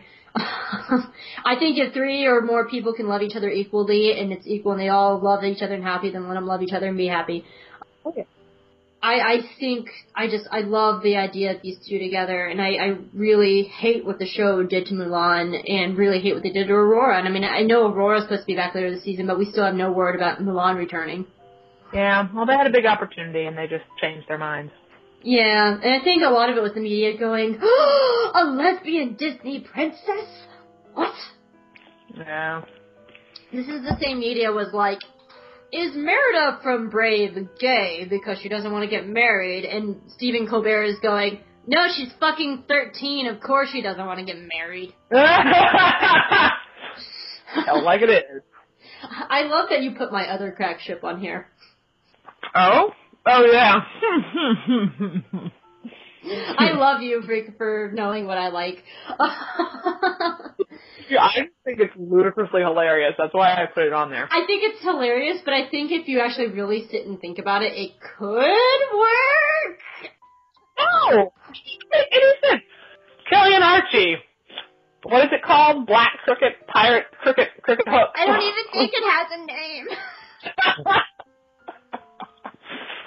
Yeah. So I have to explain myself on this one. So I thought it was incredibly hot when Killian captured Archie, had the gorgeous Ginger tied up, and was, like, really close to him, and, like, touching his face, and, like, trailing his hook along his face. And I'm just sitting here going, I know this is Killian trying to be a villain, but he's just really sexy, and Archie is really sexy right now. And oh my god. And then I started thinking about this couple, and I'm like, okay, like, this is obviously not a good, healthy situation.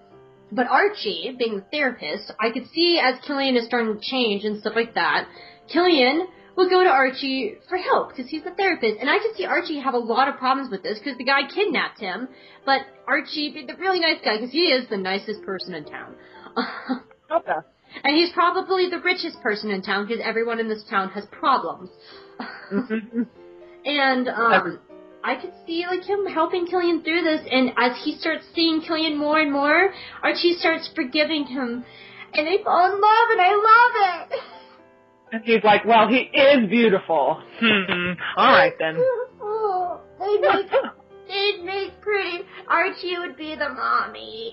Actually, I really think Killian would be more of the mommy. Because I think Archie can, like, we've seen Archie stand up to Regina, and he can stand up for himself, when he really believes in it.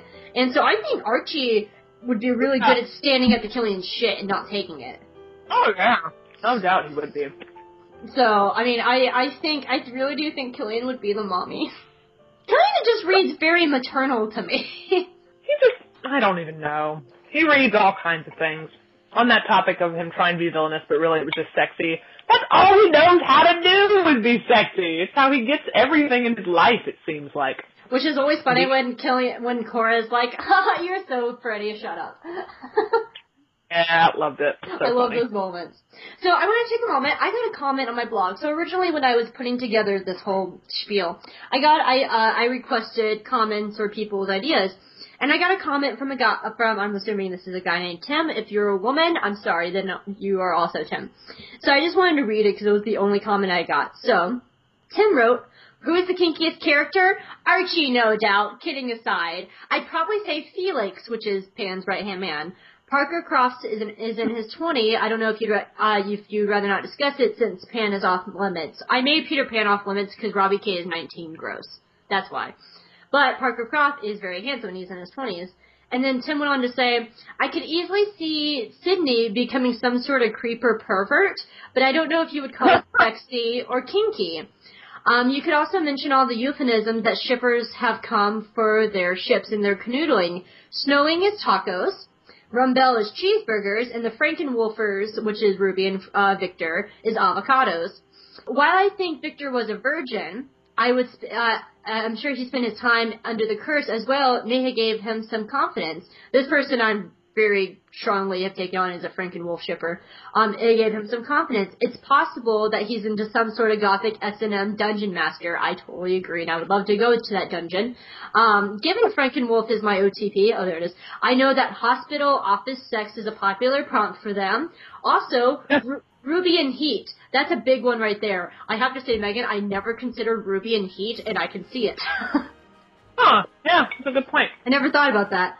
There's only a few instances in the show of explicit sex that I know of. We know Mary Margaret and Whale had a one-night stand where he tried comforting her after his earlier apology and ended up unknowingly becoming her rebound. Regina making Graham her sex slave for 28 years, yet still getting a happy ending before the likes of Archie, Victor, Ruby, and Leroy. Snow and Charming, when Emma and Henry walk into a room, Robin and Regina getting busy underneath her father's tomb, August woke up to that naked woman before he started turning into wood, that is to say, back into a puppet. Thank you, Tim. Very good. Very good points. I agree, because this is our next topic, the kinkiest characters in Storybook. I do believe that Victor and Jefferson are the kinkiest characters. I don't think anybody would not argue that.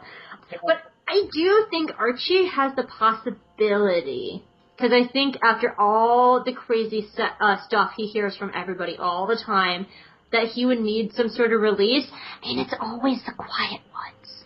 I was going to say, it's the button-down ones. He wears a sweater vest. It means something. So if you wear a sweater vest, you're automatically into S&M? Yes. Okay. And I also think Jafar from Once Wonderland, he has mommy issues. And I'm not saying if you have mommy issues, you have kinky sex issues. But not that kinky sex is an issue because it's beautiful in its own way. But I do think Jafar probably runs the risk of having really, really kinky sex. What? Not good kinky sex, like disturbing. I want to block out fine sex. Ugh. Yeah, I think he just, because if you actually watch all of Once Wonderland, he came from he always wanted to get back at the Sultan. The Sultan was the reason his mother died. It was the reason why he was in poverty. And so I think if he has kinky S&M sex, it's because he wants to put out his dominance. Yeah. Well, he clearly struggled with that a lot, just seeing the way he would always fight with Anastasia. Yeah. He's like, you, pretty blonde woman, I have to assert my dominance over you. And she's like, dude, what's up? And he's like, hey. Awkward wave. Hey, I'm here to be evil with you. And Anastasia would be like, get out of my palace. I don't even care. Go. Where's Will? Very odd. Very upsetting. So, we're gonna play a game now. We're gonna take turns playing these rounds. This game, instead of kill, fuck, marry, we're gonna play make love, fuck, marry. And so we're gonna talk about the people we're gonna each have 3 choices. We each wrote down each other's choices to each other, and I still haven't thought through mine yet. But we're gonna talk about who we want to make love with, who we want to fuck, and who we would marry out of these 3 choices. All right. So, do you want to go first, or me? I'll go first. So, cause I'm on the list first. Okay. So, first, for you, Grumpy, Archie, and Neil. Okay, so I gotta think about this one for a second. You know, I think after seeing, Dreamy, the episode Dreamy, I think Grumpy, under all the grumpiness and stuff like that, I think he has the potential to be a very good lover. We know that he can fall in love, and he, really heavily, he fiercely loves the people he loves. Oh, so, yeah. He's probably got great arms, too. Yeah, and yeah. And so I think I would say make love with Grumpy. I think if you could get through those walls, he'd be a very good lover. Oh, yeah. I don't doubt it. I already said that Archie is husband material, so I would marry Archie. Yeah. Plus, he's a doctor. He makes money, and we already established he's the richest man in Storybrooke. Absolutely. He'd be my sugar daddy. Archie the sugar daddy. Most of the men in Storybrooke are unemployed. That is very true. We don't know what half of them do. Snow just now returned to being a teacher. What'd you say? I said some gold. He's employed, if you call that employed. Yeah, screwing everybody over. And then I would just fuck the hell out of Neil. Mm-hmm. I will take that dirty yellow bug sex any day, ride it all night until till Neverland comes home. Second start to the right and straight on to my morning. Yeah. So I had to think about this one. Cause I was like, who are Megan's top 3 people? I don't know. And so, Megan, who would you make love to, fuck, and marry out of Killian, David, and Jefferson? Oh, I would marry David. The least bad of all those 3 for marrying material. But he's not fucking material? Well, not as much as Killian or Jefferson would be. David's the most marryable, so I would marry David, even though he's boring. Oh, it's difficult. So, cause I gotta, get rid of my own headcanons and imaginations and just think from what I see in the show. It's hard. I'm trying to decide. Because we know that Jefferson was married at one point. Or had Grace's mother at one point. It's never been confirmed they were married, and he doesn't wear a wedding ring ever in the entirety of the show. It's hard to say. Because I could go either way on either of them. I would say... Threesome? Huh? Threesome? Threesome! No, but what's your real answer? Make love with Killian and fuck Jefferson, because I think I have a lot more exciting one-night stand. I would switch that for me if that was my choices. Who, out of your first round, who would you make love, fuck, marry with Grumpy, Archie, and Neil? Oh, okay, geez. I was actually really glad I didn't have to make that decision. I'd probably do it the same way you did, honestly. Okay. Alright, so next, my turn. Alright, so for you, Emma, David, and Robin. I think I'm tossed between my fuck and my make love too. I think I would actually like to marry Robin. I think he would make a very good husband. I think he's rugged. He did Marion. Say what? I joked. I said, I don't know about what he did to Marion. Oh, that's a really good point. Oh, I don't want to marry Robin anymore. I'm going to marry David. I'll marry David. Oh, God, he's a wife leaver. In his defense, she died, and he moved on. Also, they totally had a kid together, and he was like, yeah, it really sucks that she's frozen, but let's have sex. Yeah, I take that back. Actually, you know what? I'm gonna say I think I would marry Emma. I think she's a hard worker. She's a good mom. She loves people fiercely. I think I would marry Emma. I really do. I think she would make an incredibly good wife. Yeah, and I'm very much a stay-at-home busybody kind of girl, and I'd be more than happy to, cook the dinners and stuff like that for her. Yeah, she'd like that. And then I'd probably fuck Robin and make love with David. What about you? Emma, David, Robin. Oh goodness. Oh, well, you already had David twice. Let's move on. So, who would you make love, fucking marry out of Neil, Robin, and then Prince James, David's evil twin? Because I got that from your list, and he was on your list. Because I would fuck James in a heartbeat. Yeah, me too. Okay, as long as I could be assured that I would not get any STDs or injured. But that means you have to marry either Neil, who you hate, or Robin, who has a bad track record with wives. Go. I would marry Neil. He seems loyal-ish. Until he puts you in jail. Yeah, well, I think that those were very serious circumstances. I would marry Neil and fuck Robin. I'm surprised I didn't put August on any of my lists, because I would fuck August too, and I would probably marry August and make love to August. It's August all up in there. August all the time. Oh god, I've been dreading this one. Oh, I know you have. Okay, so... When I saw this on my 3 next choices on the list, I've been like contemplating this all day, and I still don't think I have a good answer for it. For her. Will, Jefferson, Killian. Will, Jefferson, and Killian, okay. Because Jefferson's my favorite character, Will's becoming quickly one of my favorites, and Killian's been one of my favorites since he first appeared. And they all give us Joneses. And they all have fuckable potential. Potential? What did I just say? Potential! They have fuckable potential, they all have make love potential, and they all have marriage potential. God damn it! Okay, I think Killian has the least marriage potential, so I'm gonna have to push him out a little. Oh, baby! Baby boy, I know. So I'm gonna push him off to the side for a second while I figure out these other two. Because Jefferson is the reason I watch this show. I've always loved him since day one. I feel like Amanda right now. About to say, you broke up with Jefferson for Will, so... So, for context, listeners, Megan's also my role-playing friend, and my original character, Rapunzel, was married to Jefferson, and recently left her for Will. Or left him for Will, and now Will and Rapunzel are dating, and Jefferson's all sad. So this is really hard, because my character has been married to both of them. Oh, God. Sound like a crazy person. Please don't ever listen to this, Mr. Sokka. Oh, God. Okay, I gotta go with my gut instinct on this one.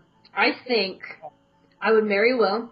I think he has the best love track record, and even though he's a thief and doesn't have the most none of them have reliable jobs in this category. Nope. But nope. All homeless, basically. They're all homeless recluses. All homeless and unemployed. I would marry Will. I think he'd be the best lover, and I think he'd be a really good stay-at-home dad. While I work, because he's a thief. I would probably make love to Jefferson. I think he would make a really good lover.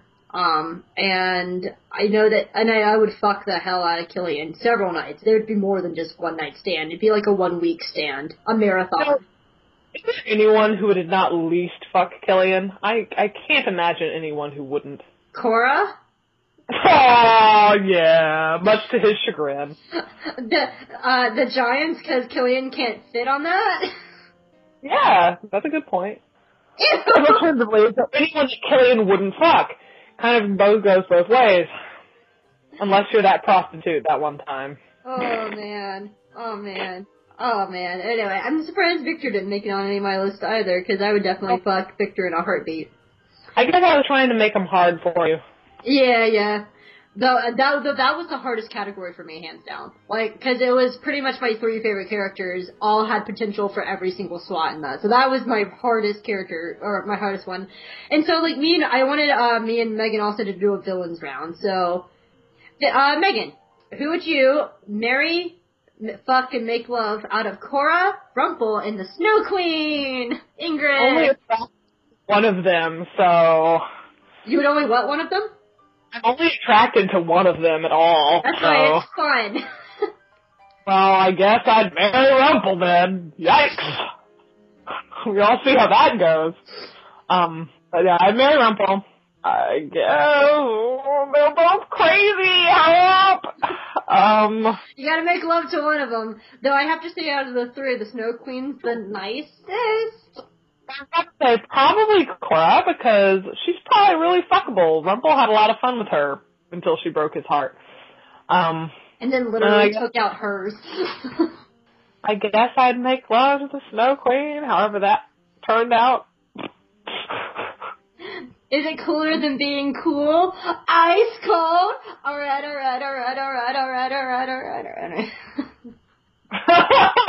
Cora and the Snow Queen both just turned me off, like, profoundly. Anyway. Okay, so my villain round. Rumple, Cora, and Maleficent. I have a reason for one of these choices, but I'm kind of afraid to say because you haven't seen the most recent episode yet. And I don't want to spoil it for you. Well, then just don't give a reason. People who've watched this will know. Actually, no. I'm gonna do this in a different way because I actually can see this in a different way. So I'm gonna throw that out the window. I would probably fuck Cora to get it out of the way. Though I have to say, Barbara Hershey is a very, very beautiful actress. So. Lovely. No offense to her. Yeah. So we just don't like her character. Well, I love to hate your character. So I would probably marry Rumple. Because I think all the evilness aside and all the tricks, he probably does have a really good chance of being a very good husband if he would just get over his evil tendencies. Yeah, I think so too. And because we see that with Mila, he tries really hard to be a good husband, so I think he does. Oh. Yeah. And then I love Maleficent's boobs in those dresses. I want to make love to those boobs. Good point. I want to put my face all up in Maleficent's breasts and just smush them in my face. So, I really see why I haven't been on a date in a while. Why? Out of choice, though. I choose not to date. But I could see it while anybody listening to this be like, man, this Hope kid is weird. And finally, your last round, because I know how much you really have a disdain for Frozen. I don't have a disdain. I have a Frozen shirt. I didn't disdain Frozen as much as you disdain Frozen. I love the movie Frozen. I disdain the Once Upon a Time arc plot of Frozen. I just thought it was a lovely crossover. I thought it would have made a great live-action show outside the realm of ones. Yeah, that too. So, who would you make love, fuck, marry out of Elsa, Hans, and Kristoff? Oh, marry Kristoff in a minute. I love him. I think he is delightful and so very cute. And you get a pet reindeer. And I get a pet reindeer who kind of might be able to communicate telepathically with Kristoff. I'm not sure.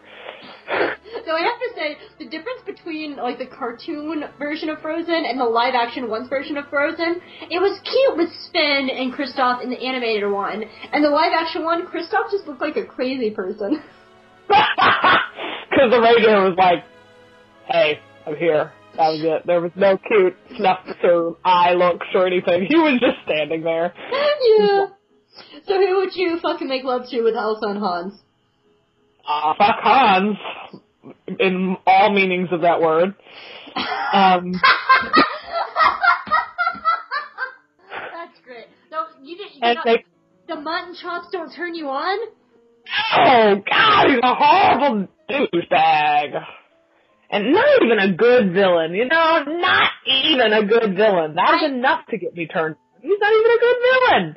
I wanted so much more out of him for once, and I think it's because I'm like, Megan never really liked Hans, but like he was my second favorite character after Anna, and so like, and I loved him in the movie Frozen, so I was waiting for him to do something cool in Once Upon a Time, and he was so bad.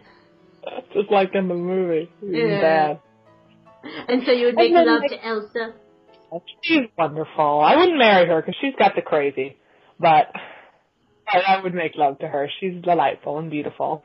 And Emma would make love to her, too. Oh, my God. Yes. Yay! Maximum gay. All right, so very last but not least, we're going to actually get kind of serious after talking about fucking men and women. You wanted to talk about gender dynamics in Once Upon a Time. Which I've been kind of inserting here and there, no pun intended. And I think that this show is very interesting in that it has a different sort of dynamic. I was speaking with one of my friends on Facebook about this, and she brings up how, yeah, there might be some powerful women in it, but the men are still most powerful. And I'm like, well, yeah, basically. Except Cora. I don't know, she's kind of the most powerful of all in a lot of ways. But, And she's also like, oh, well, they may have some people, but some non-white people, but it's pretty much the whitest show on television. And yes, there are a lot of problems with Once. But I think what it does with its gender dynamics is really remarkable in that it has people just being people. I think that there's not a lot of definers as far as gender roles in this show. I think that it doesn't really matter whether a character is a man or a woman. And you can't say, oh, well, she's the woman, so she's probably going to be running and hiding while the man stands up and protects. Not necessarily. And also, oh, well, she's the woman, so she's probably going to be the one that's going to fight the bad guys while the guys all run away and hide. No, I mean, it goes both ways. Although it might play a little too heavily on men being weaklings. That's been one of my probably biggest points, is like, I'm all for your strong, like, Taibo kicking, sword wielding women, magic throwing, like, I'm all for that. But it's gotten to a point in Once where the men look really weak. Like, David and Killian are constantly getting their asses kicked. Yeah, they're constantly, like, the only man, like, even Rumple has gotten his ass kicked, and he's, like, the second most powerful character in the show. Like, the men get their asses handed to them all the time.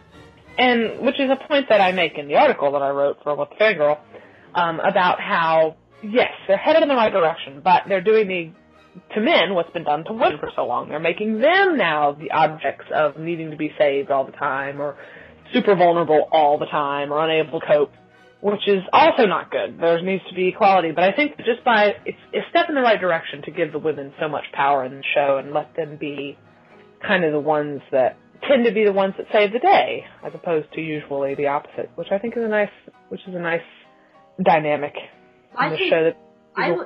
It's not a usual dynamic, especially for fantasy. And I have to say, I think the best representation of a really well-balanced woman is Regina. And because we've seen her, she's girly, she can cook, she's a mother, but she also has an important job. She was a single parent and raised that kid all by herself, though I do argue that Archie was Henry's pretty much first father figure. Like, I argue that. And she's also an evil queen, and she took over realms, and she fights. She's constantly fighting.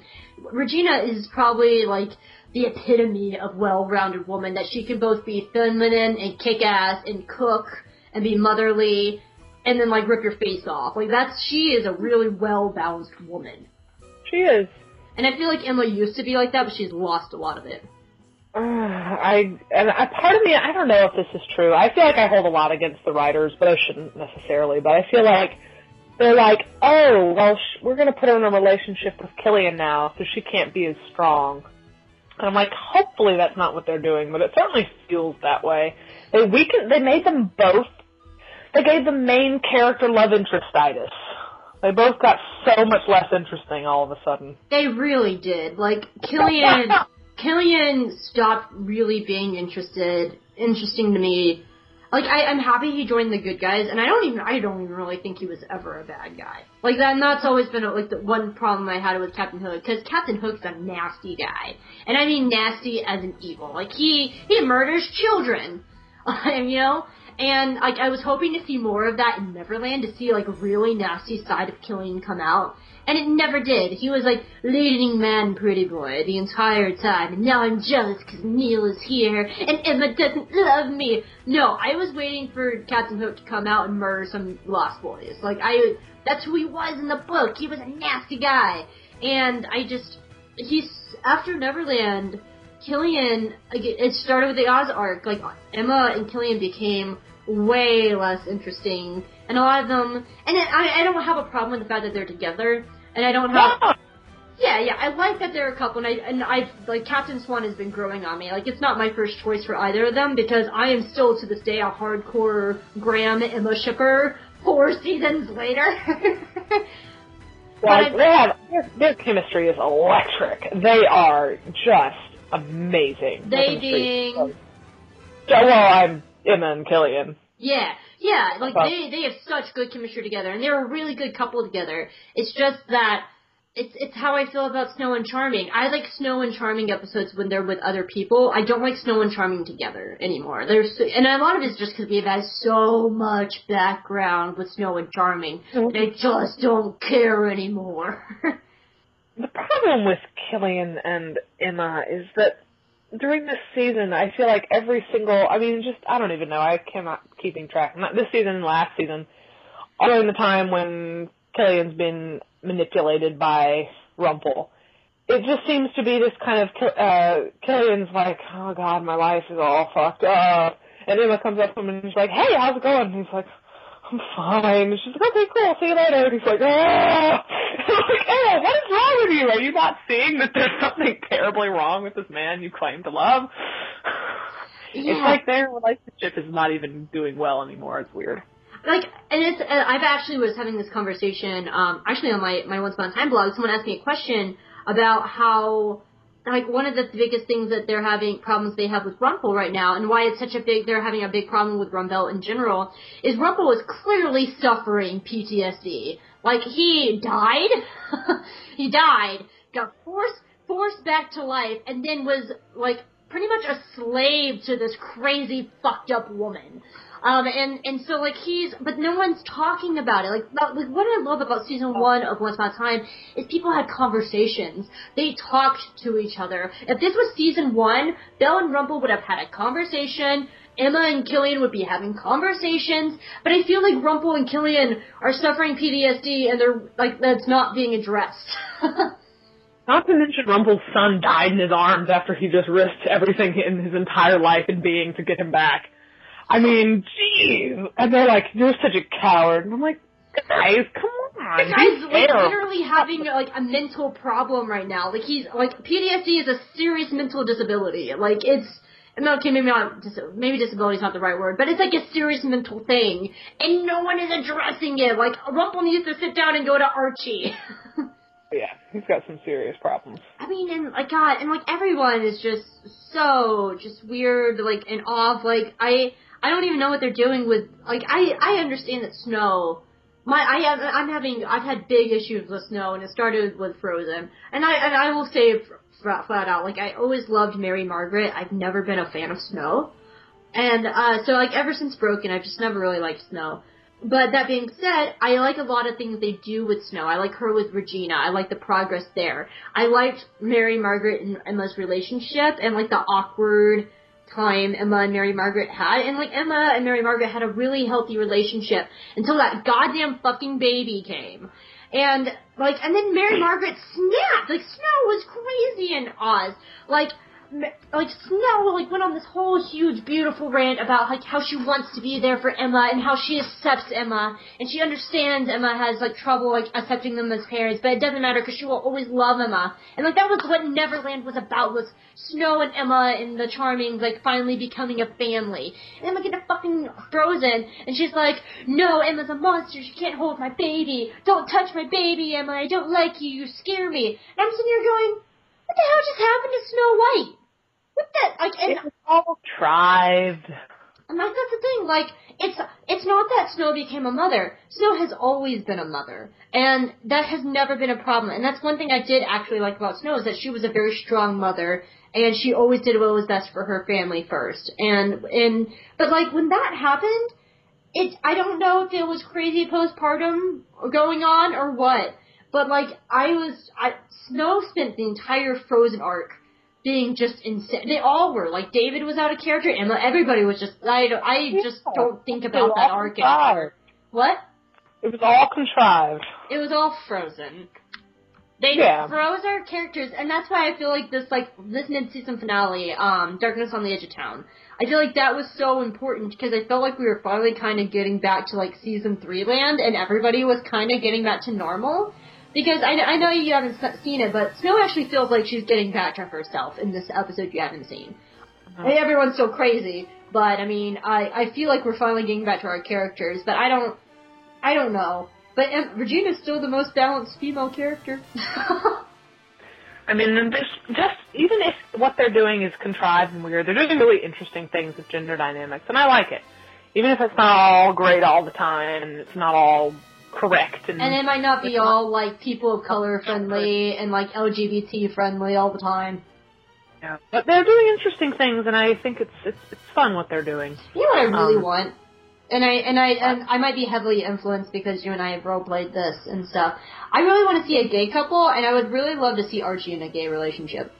I wouldn't say that also sweater vests. They mean several things.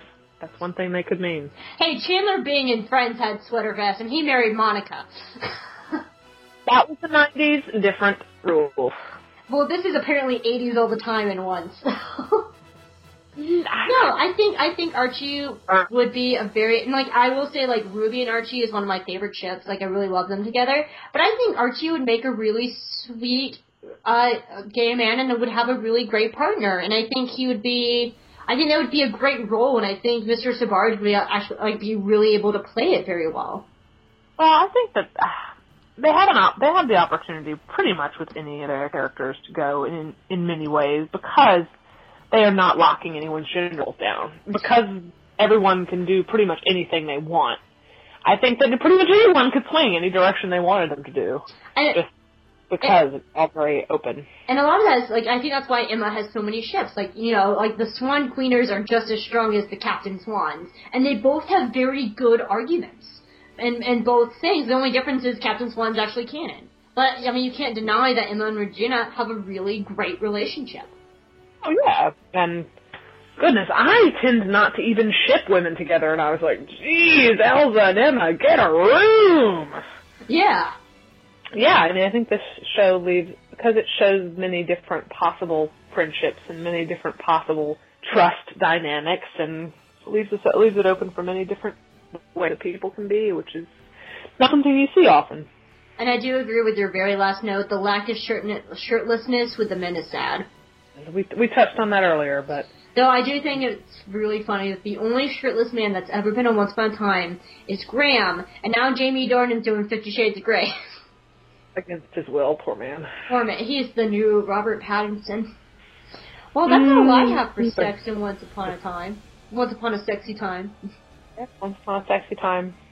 Well, that's all for now. Yeah, well, thank you so much, Megan, for coming on my show and talking sex in Once Upon a Time with me. Thank you for having me. This was wonderful.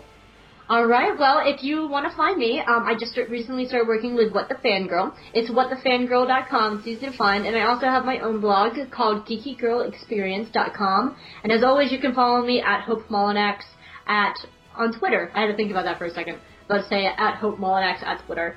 But anyway, and I'm sorry if anybody is offended by this episode. I'm sorry, Mr. Saka. Mr. Saka. Yeah, I don't think they're ever going to listen to this. Well, even if they do, I don't think we were offensive, depending on some other things people might say. Dear listeners, please do not send this to any of the actors and or writers or casting crew members. Thank you. This is merely for fun. All right, well, guys, thank you so much for listening to Hope of All Trades, and wherever you are, thank you for listening. Have a great time of day, and thank you, Megan. Say goodbye. Bye. Bye.